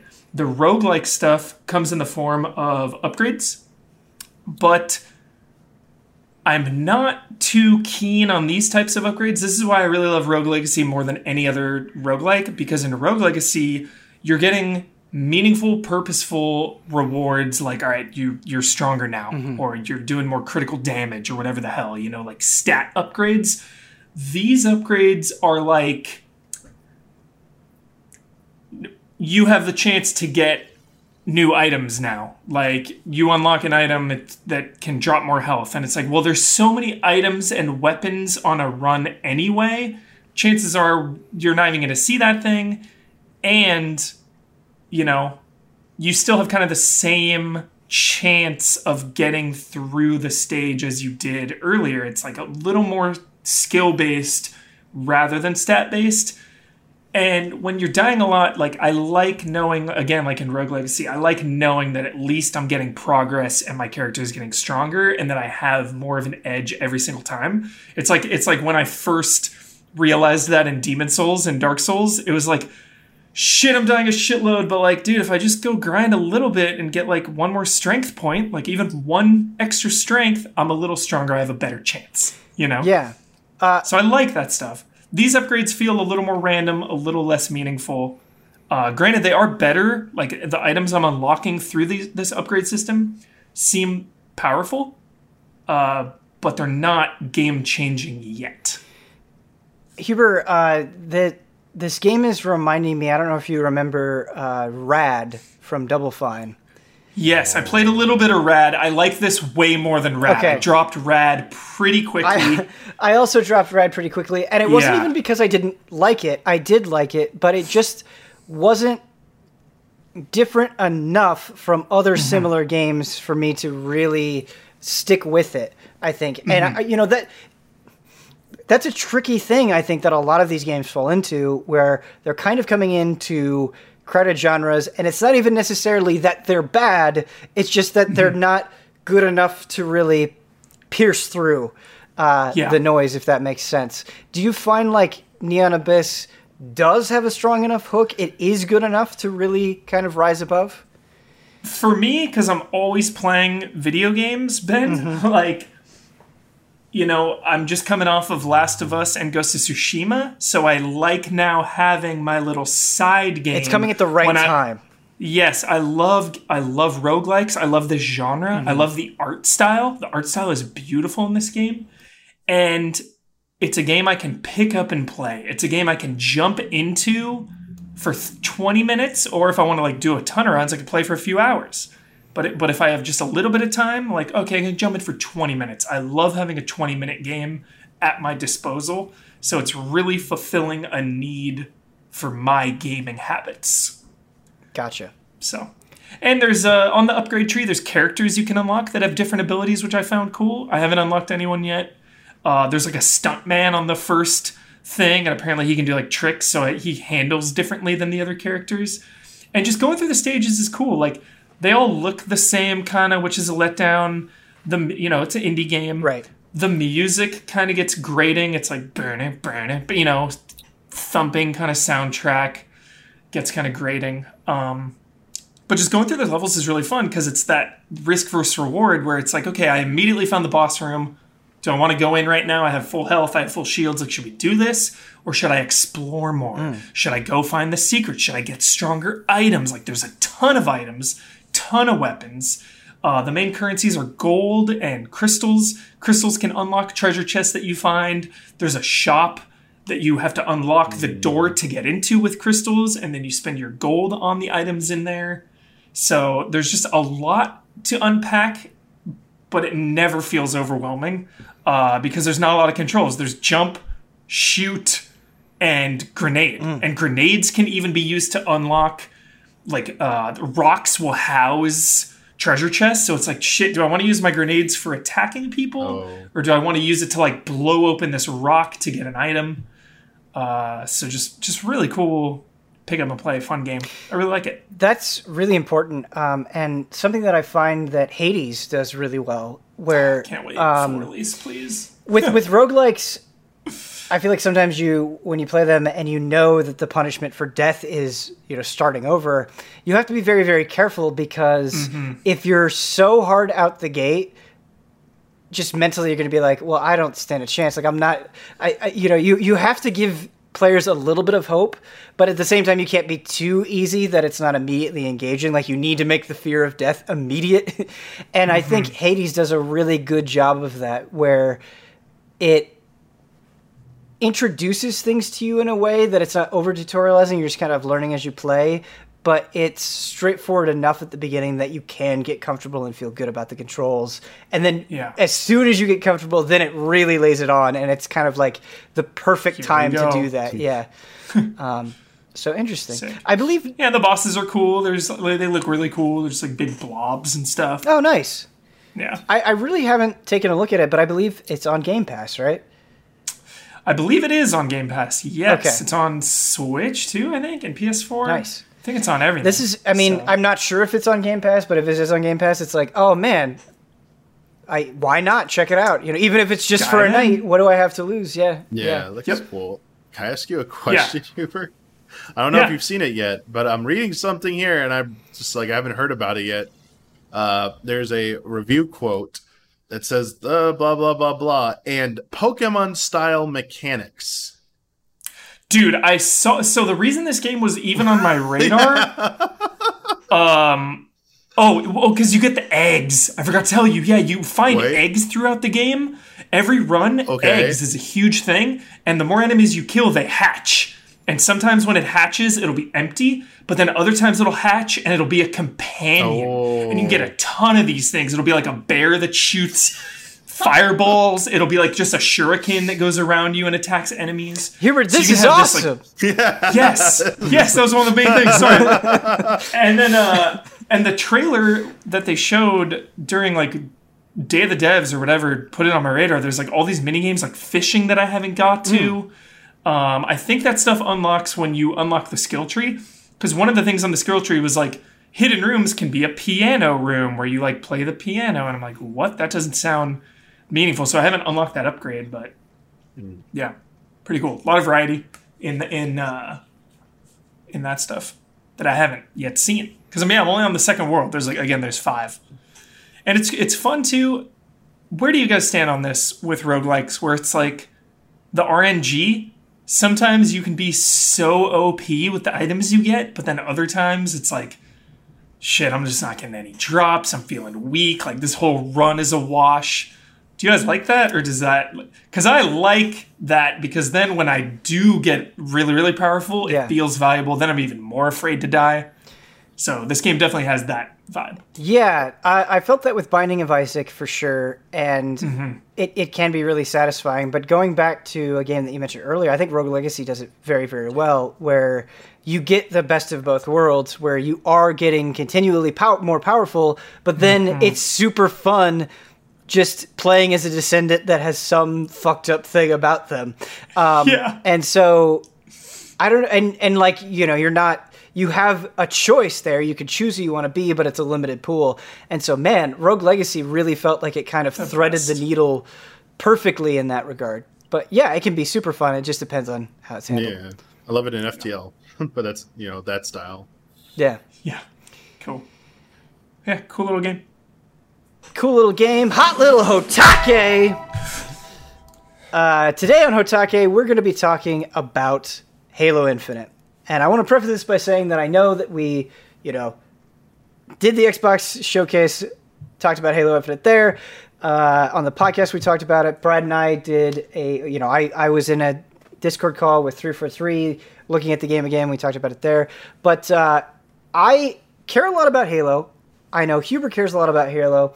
And I think Damiana has a lot of really good takes. And so some things have happened since the podcast conversation with Halo Infinite, where Digital Foundry released a video kind of looking into why, the graphics look the way that they do. Obviously, we mentioned it earlier, but the multiplayer in Halo is going to be free to play and up to 120 frames on Xbox Series X. And so to get this conversation going, before we progress and I ask more specific questions, how are you guys feeling about Halo Infinite, and how much do you feel like it matters for the series in general and for Microsoft? I'm feeling okay because, full disclosure, I love Halo, never been obsessed. You guys know I love Sony. I'm not a fanboy. Please don't call me a fanboy, because I love all games on all systems. There are no, console wars or party lines for me, but I just gravitate towards, Uncharted and God of War and those games. So my investment is probably a lot less than you, Ben. So I'm way more open, a lot less critical of what a Halo game needs to be. So yeah, I personally thought it looked cool. I liked the art style. I know it's been so divisive, and so there's been so much controversy behind it. But I do want to bring up something. We all know visuals aren't everything, and I saw in the early days people were comparing Halo to a screenshot of Killzone Shadowfall. Right. And Killzone Shadowfall is so subpar of a video game. That game looks beautiful, but it's just not fun. That game, I don't even think Shadowfall's swimming in sevens. So, for all this vitriol and hate to be Halo's dead, it's over, I'm way more concerned about how you play the game and what it feels like to play the game rather than how it looks. Definitely. So, to play devil's advocate here, right? Halo Infinite has been in development for a long time. It is something that Microsoft has teased for a long time. Halo is a premier franchise, many would argue the premier franchise for Microsoft. And so to have it come out and to visually underwhelm, do you think, even in spite of all of that doesn't really matter, it just matters how it plays? Well, I think there's definitely, because I go through this with Fortnite, Ben, there is a massive amount of people who just don't like cartoony visuals. Straight up, they're immediately out. They want a realistic, gritty look. So I think the noise for this is obviously going to be louder because it's going for a specific style that looks a little more cartoony. So I definitely think that had a small part to play in the amount of noise. But, the internet has a short memory. Mm-hmm. It's, like a wind on the breeze. I feel like if this game comes out and it plays amazing, all will be forgotten. Okay, so that was actually one of the questions that I wanted to get into, and something that was interesting watching the Digital Foundry video about Halo Infinite, which if you haven't seen, I highly recommend. Mm-hmm. They were talking about how much lighting and how Halo Infinite was affecting the way that things looked. And with different lighting, it could look dramatically different. And that was very interesting. And they're going to add ray tracing later on, right? And so this is definitely a thing in motion. But do you think, like, because it has been a strong first response. I think that's undeniable. Like, whether you like it or dislike it, yeah, the opinions have been strong. People are talking about it. It is a point of conversation.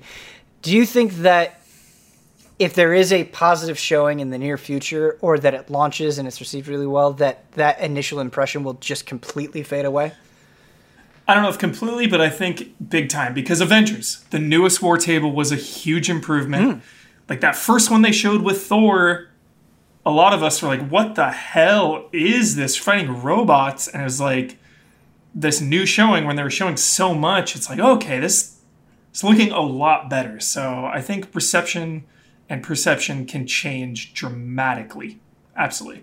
There's just so many factors too. Like, dude, when we saw the Horizon Zero Dawn 2 trailer, I was super underwhelmed because it's streaming over the internet. Like, in motion, playing this 4K HDR, all that looks so much different than a stream on your computer. Like, how can you even judge graphics at all until you're staring at it on the actual hardware with your own eyes? Like, so I reserve judgment. Sure. Big time until I can see it in motion, see it in action. Yeah, Huber, I think that's a very level-headed response. Before I throw in the next part of this, Tommy, I'd like to know how you feel. That was a pretty good talk about the visuals. I mean, things can change. I don't think I need to say it. But I don't really need to get into it anymore other than I thought it was, for something trying to showcase, if their goal was to showcase next gen, it was underwhelming. Even hiding, even it being an open world game. We just spent a lot of time talking about Ghost of Tsushima, and I'm like, yeah, no. You have a ways to go in that department. But as you said, like gameplay design will trump graphics anytime. And it could be amazing when it comes out. Maybe they just had a bad showing, as you said, Huber. We had that turnaround a little bit with Marvel's Avengers. Plenty of other games have had turnarounds and showings before they came out. I just think what they showed off from a perspective of like what you'll be doing moment to moment didn't look any. I was like, how much time did you spend on this? This literally just looks like Halo again, the same old Halo. Is this supposed to be special? Is it supposed to be anything different? Oh, I can do a grappling hook up there. That's cool, but that it? And I was like, they did not sell me on the concept of any open world mechanic. I was like, Destiny 2 stuff is as big as some of this stuff. Get out of here. I was like, what are you talking about? Show me more, or some concepts. They didn't do anything to illustrate that point. Basically, on the concept of selling as an open world and being unique, I think it completely failed in that regard. They've not illustrated that point yet.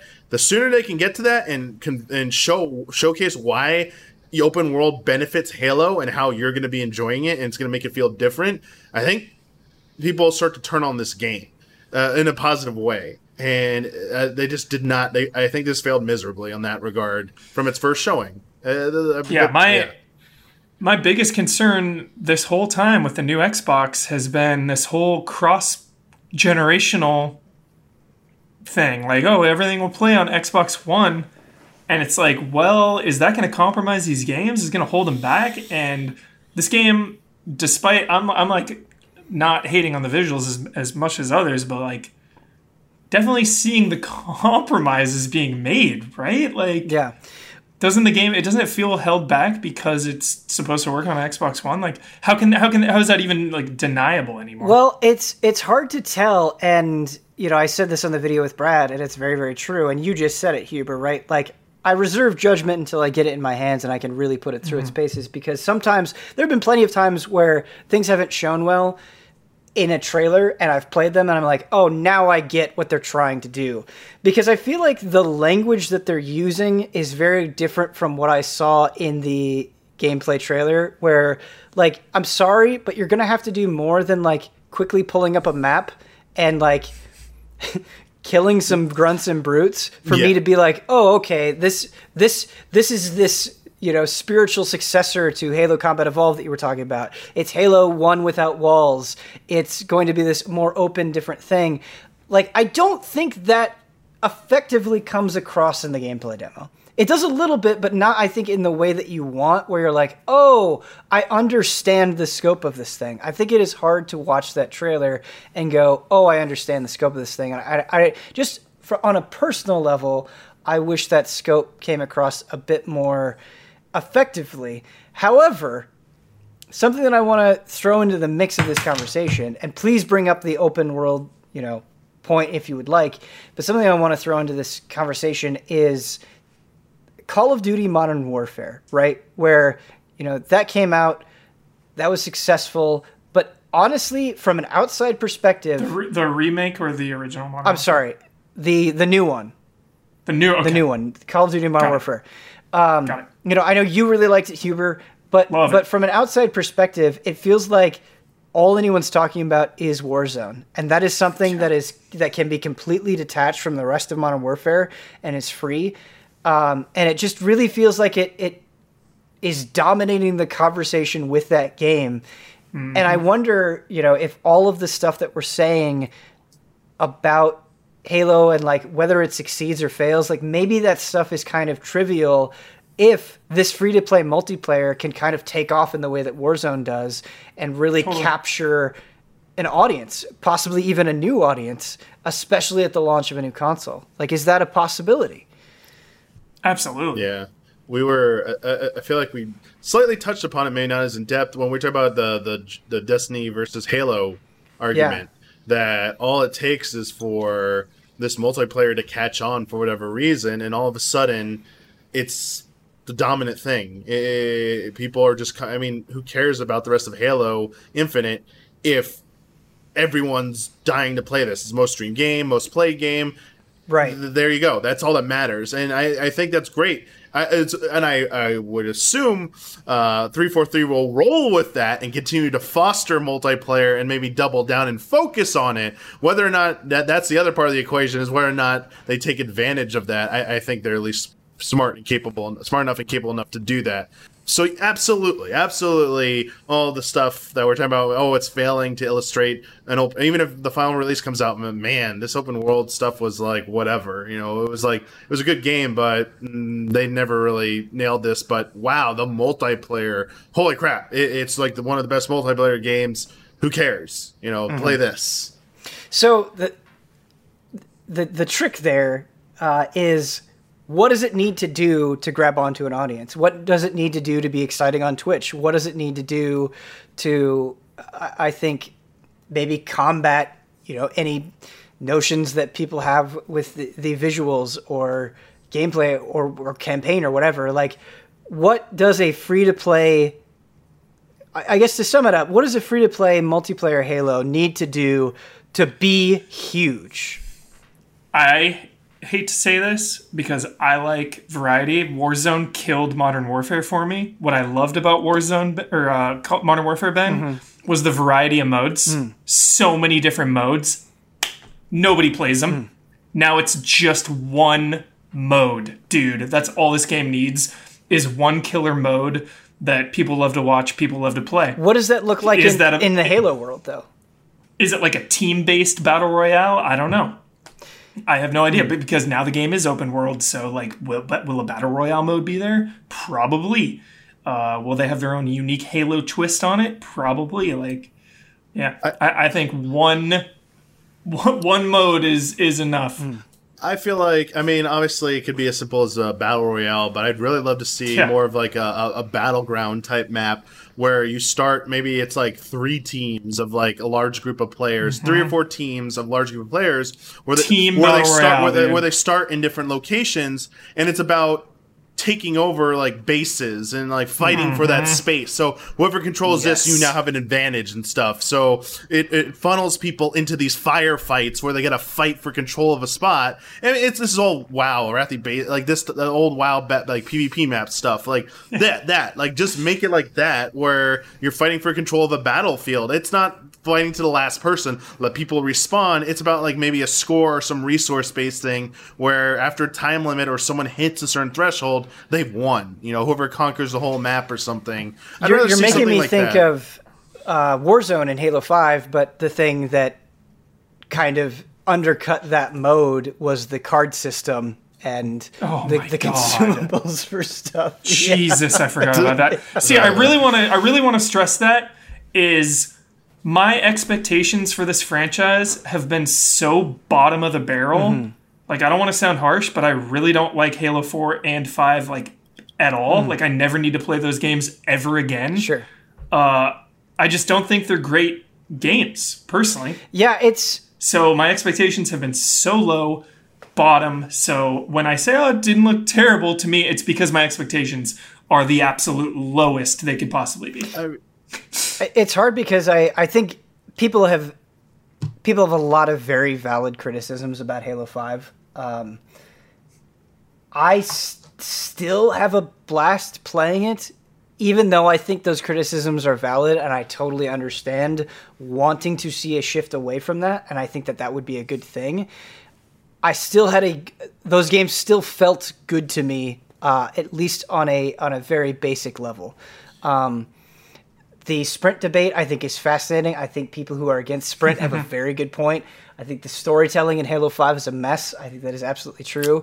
But I'm not somebody that hates Halo 5 in its entirety. I don't hate it. Right. Yeah, it just doesn't feel special, Ben. Sure. Halo 4 and 5... I think that's a great point. Yeah. That's where I'm coming from, is 4 and 5 just feel like if these games should not be swimming in sevens. We have to hold them to the highest possible standard because they're first-party marquee system sellers. Right. So my criticism needs to be a little higher. Just like I am higher expectations for God of War or Uncharted. Like, this is Xbox. This is Halo. So 4 and 5, like, this franchise just hasn't felt special in so long. I want to hang on that point, right? Because Halo 3 just released on PC. And I've been playing some Halo 3, both. God, I love that game. And it's like, it's amazing how amazing it still is, right? And I'm sure nostalgia plays some factor into that, but I don't think you can write it off as just nostalgia, where it's like, there is nothing that feels quite like this, just in the way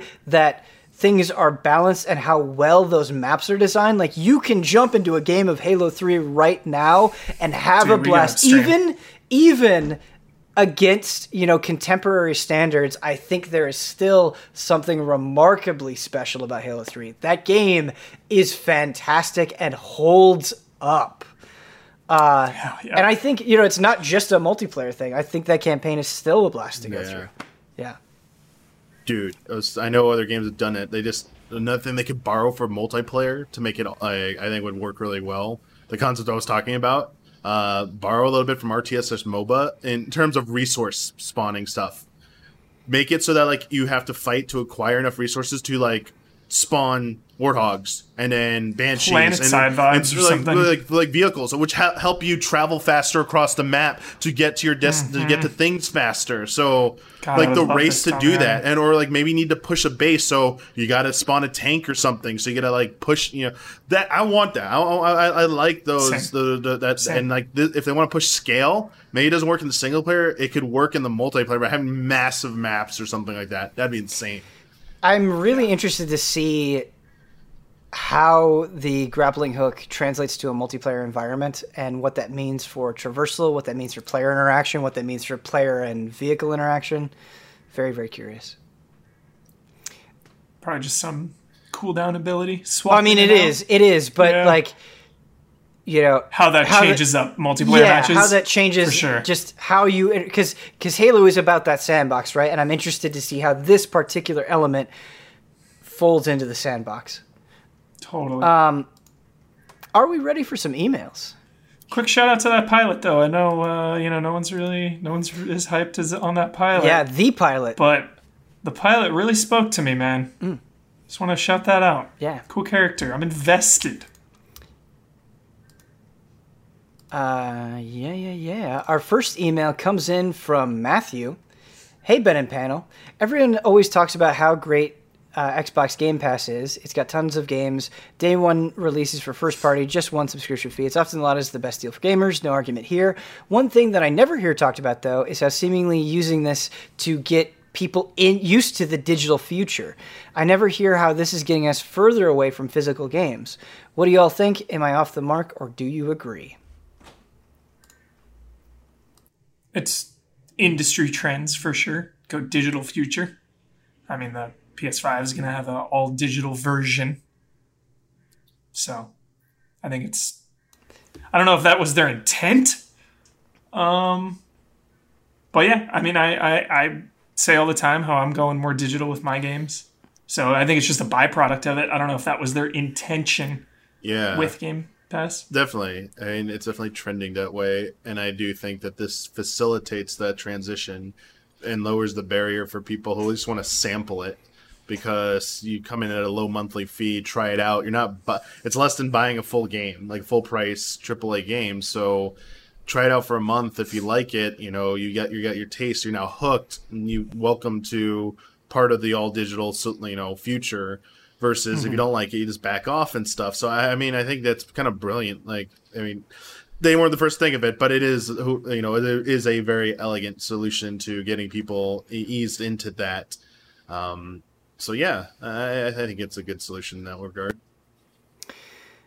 I have gone digital. By and large, I almost never buy physical games anymore, and I used to be a big proponent of physical games, and I think I still have sympathy in a way for people that swear by it. I understand that desire. I do think it is nice to have options, but sometimes I just don't know how to feel, in the sense of, like, some things just feel so inevitable, and while I get wanting options and I want people to be catered to their preference, I also think that, like, at some point, right, like, things are just going to change.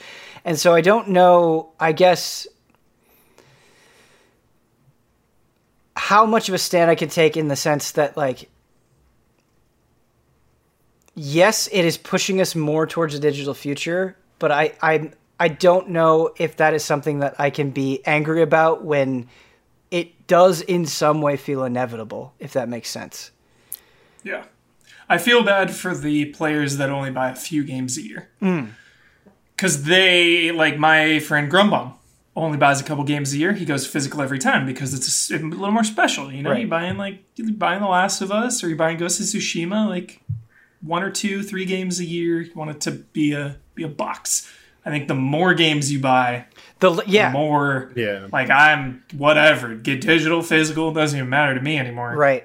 Because it's just like getting games all the time. Right. And I think that is such a good point, and why my perception of it has changed is, as I've gotten more embedded in video games, and as, I guess, money has been less of a concern when it comes to buying games, it's just like, I just want to be able to buy this and download this so we can stream it immediately. Or I'm going to talk about that on Frame Trap tomorrow. I want to be able to play this at 9 p.m. the night. Like, let's save time, not, waiting on a delivery or going to a store or whatever. And so there's a huge convenience factor that I think for this lifestyle makes sense.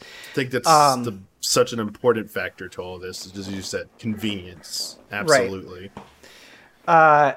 But it is fascinating to me where, something that Microsoft got so much shit for was their push towards this more digital online future, right? And I don't see really any pushback against the option of a PS5 being diskless. And it is, fair to bring up that it's an option, right? You still can get a disc-based PS5. But I guess what I'm just trying to say is, like, it's remarkable how much opinion changes in the span of a few years.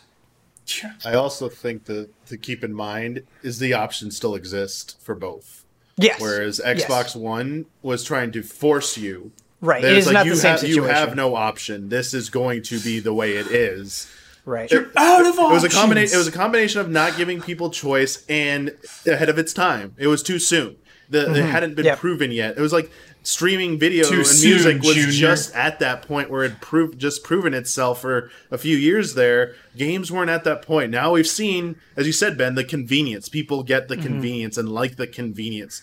And it's like everything that comes with games, like art books, music, they all go digital now too. You can like all soundtracks are on Spotify or whatever, digital services. Art books are digital PDFs now, and like you just have your computer, or laptop, whatever in front of you. You can open all that stuff up. It's I gotta go dig through my closet for my whole collection of this art book to look up this thing, or as you said, swapping games. It comes down to convenience is just consistently expanding its appeal, whereas the detractors from this are just at some time they could alter the content or they could delist it. Like those are real and I do issues. think those are valuable concerns. They're valuable concerns, but I think those are getting to a point where they're not outweighing the benefits of that. But as long as there's choice, I think though if Sony said we are going all digital, I think that while there wouldn't be as much backlash, there would definitely still be articles right now about it might be too soon for that, Sony. Maybe you should rethink that. Yeah, I think that was very well said and articulated, Damiani. Our next email comes in from Paulo. Timed exclusive updates. Timed exclusives are a part of the industry. Timed exclusivity for games, for DLC, it's par for the course. But something recent stuck in my craw, and I'm a salty dog. Tetris Effect Connected. It adds 10 new levels and multiplayer to Tetris Effect, coming exclusively to Xbox and the Microsoft Store on PC. The connected content will be a free update to existing owners, PS4 and Epic Games Store, but it won't be until summer 2021. Timed exclusivity for updates? Come on! I guess it can fall under the exclusive DLC category. Is this crazy to anyone else, or is it just me? I think something that is worth pointing out that's not mentioned in this email is Tetris Effect was exclusive to PS4 for a brief period of time, and now it is getting a timed exclusive expansion update for Xbox and Microsoft Store. That's weird. I feel like if something started on a system or was first on a system, and especially if it has maybe potentially the larger install base, I'm not a fan of this. I hate this idea. I mean, it might be a necessary evil for some things, but at least do it on the platform that it either originated on or, has that's where the community is. Fragment, I hate this. I don't like this. This is one of the dirtier things, man. Yeah. This disgusting. I completely agree when it comes to updates, for sure. That's super annoying. I condemn it. There's something so satisfying about you saying that. Yeah. I condemn it. I condemn this. I will say on the flip side of just game releases in general, there are so many that I care less and less about when anything comes out because there's always something to play. But when it's a game you love and it's a timed update, that is an entirely different situation, and I condemn it. Right. I think the severity depends on your investment, right? Where it's like, well, I'll just wait until the summer. But then there are people that are like, Tetris Effect is my favorite game. Yeah, I have it on this platform and I've got to wait. I do think that is needlessly frustrating. So frustrating. Yeah, especially because you were saying it came out on PS4 first. So if you have it there, right? What the hell? Trying to make us double dip in the shadiest way possible. I condemn it. I condemn it. Our next email comes in from Sampo. Sampo asks multiple questions. I think we're just going to take the first one here. Greetings, allies. What is your Swimmin' in Sevens game of the generation? Shout out to Huber. What game that was generally well received but didn't receive unanimously glowing reviews that you absolutely love? For me, Hellblade is one of the most emotional, trippy, thought-provoking, depressing, and enthralling games I've played. I don't even think the game is very fun to play, but it's compelling as hell and an incredibly worthwhile experience. What say you? Straight up Days Gone. I don't know what was going on when this game came out. Everyone was like, it's fine. Mm-hmm. Everyone. Jones was like, it's cool. It's good. It's fine. I'm pretty sure the Metacritic is like 70-something, unless I'm wrong. I should look it up. But I feel like the reception of Days Gone versus my love for it was the biggest gap in recent memory. Like, I love Days Gone to death. I love that game. So that's just the first one that popped into my head. Nice. Man, trying to look up some stuff here to jog my memory because I'm very bad at this. I always don't have 71 Metacritic for Days Gone. Really? You nailed your Crazy. swimming then. That is Damn, crazy Huber. to me. God, I love that game. perfect. Dude. Yeah, I was trying to see what Gravity Rush 2 got, but not coming up for some reason. Maybe my internet is Metacritic. Let's see. Gravity Rush 2. I feel like this got to be higher than 7 something. No, it's an 8. All right, it's an 8, so it's not my swimming in 7s because I would have gone there for sure. Hey, you know what? I think we can be a little bit loose with it. It counts. If you want to spend, it was definitely underappreciated. Sure, I feel I think that's fair. because the Yep. team, because they're moving on from Gravity Rush. That team has already been repurposed for something else, I believe. I don't forget what it is, but they were previously Team Siren. They might even be working on another Siren game or something. I don't know, but that was just like that was a game that I really enjoyed. I felt like it was an improvement over the original. The original was pretty good to me as well, but I just think the concept, the gravity manipulation stuff might have, I don't know if it didn't click with people.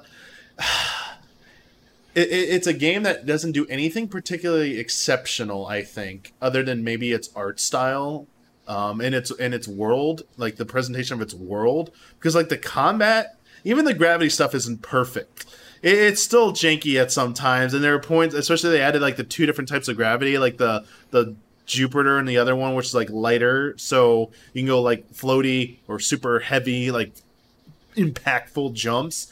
It didn't really mesh together very well, but I still had such a great time in that world, and the story. I really like the story in that game. I like how it's presented, and the environments in that game, just really good environments. I think people just get a little upset about the lack of activities to do in that game. It's a lot of the quests are just go here, advance the story, go here, and then go fight in an instance area, like a dungeon type environment for part of the mission, and there wasn't a lot of variety to that.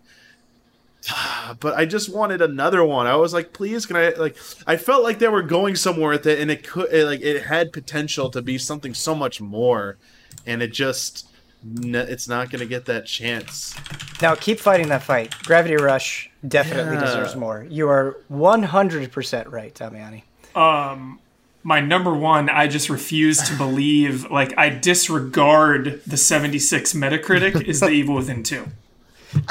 Evil Within 2? So you go. deny Like, that it's swimming. not, I deny that it I is. condemn Like, it. that, dude, The Evil Within 2 is one of my all-time favorite video games ever. Yeah. Like, this is top 3 survival horror games for me. I'm shocked that series didn't blow up more. Like, with how different 1 and 2 are. 1 is just classic old school survival horror. 2 is new school survival horror. Like, I'm sad about it. Like, you talk about getting a third one, Damiani. Yeah. Like, You just want DLC. Yeah, I just need DLC. Anything. So I'm actually shocked that this has a 72 on Metacritic, but Earth Defense Force 5. I'm not going to sit here and say that it is amazing, but goddamn, we talked about self-awareness, right? And Earth Defense Force is a series that at its best is so self-aware and just it's so much fun just shooting the limbs off of giant frogs and watching a sea of purple blood fall down. It's fun when you just fight God at the end. Like, it's just so insane and fun and dumb, and I love it to pieces. Of course it has, it looks terrible. It doesn't always, run the best, and there are very fair criticisms to levy against it, but we're getting more, and that makes me very happy. Swimming. It is to me the epitome of swimming. Yeah. That's sick. Defense Force. Yep. It is the pool that we swim in. Like, everything else could just fit inside of it. Yeah. I think that is going to do it. for Frame Trap, thank you to everybody that wrote in. If you would like to send in an email, please email askeasyallies@gmail.com. One more time, that email address is askeasyallies@gmail.com. Huge thank you to Michael Huber and Michael Damiani for joining me on this episode.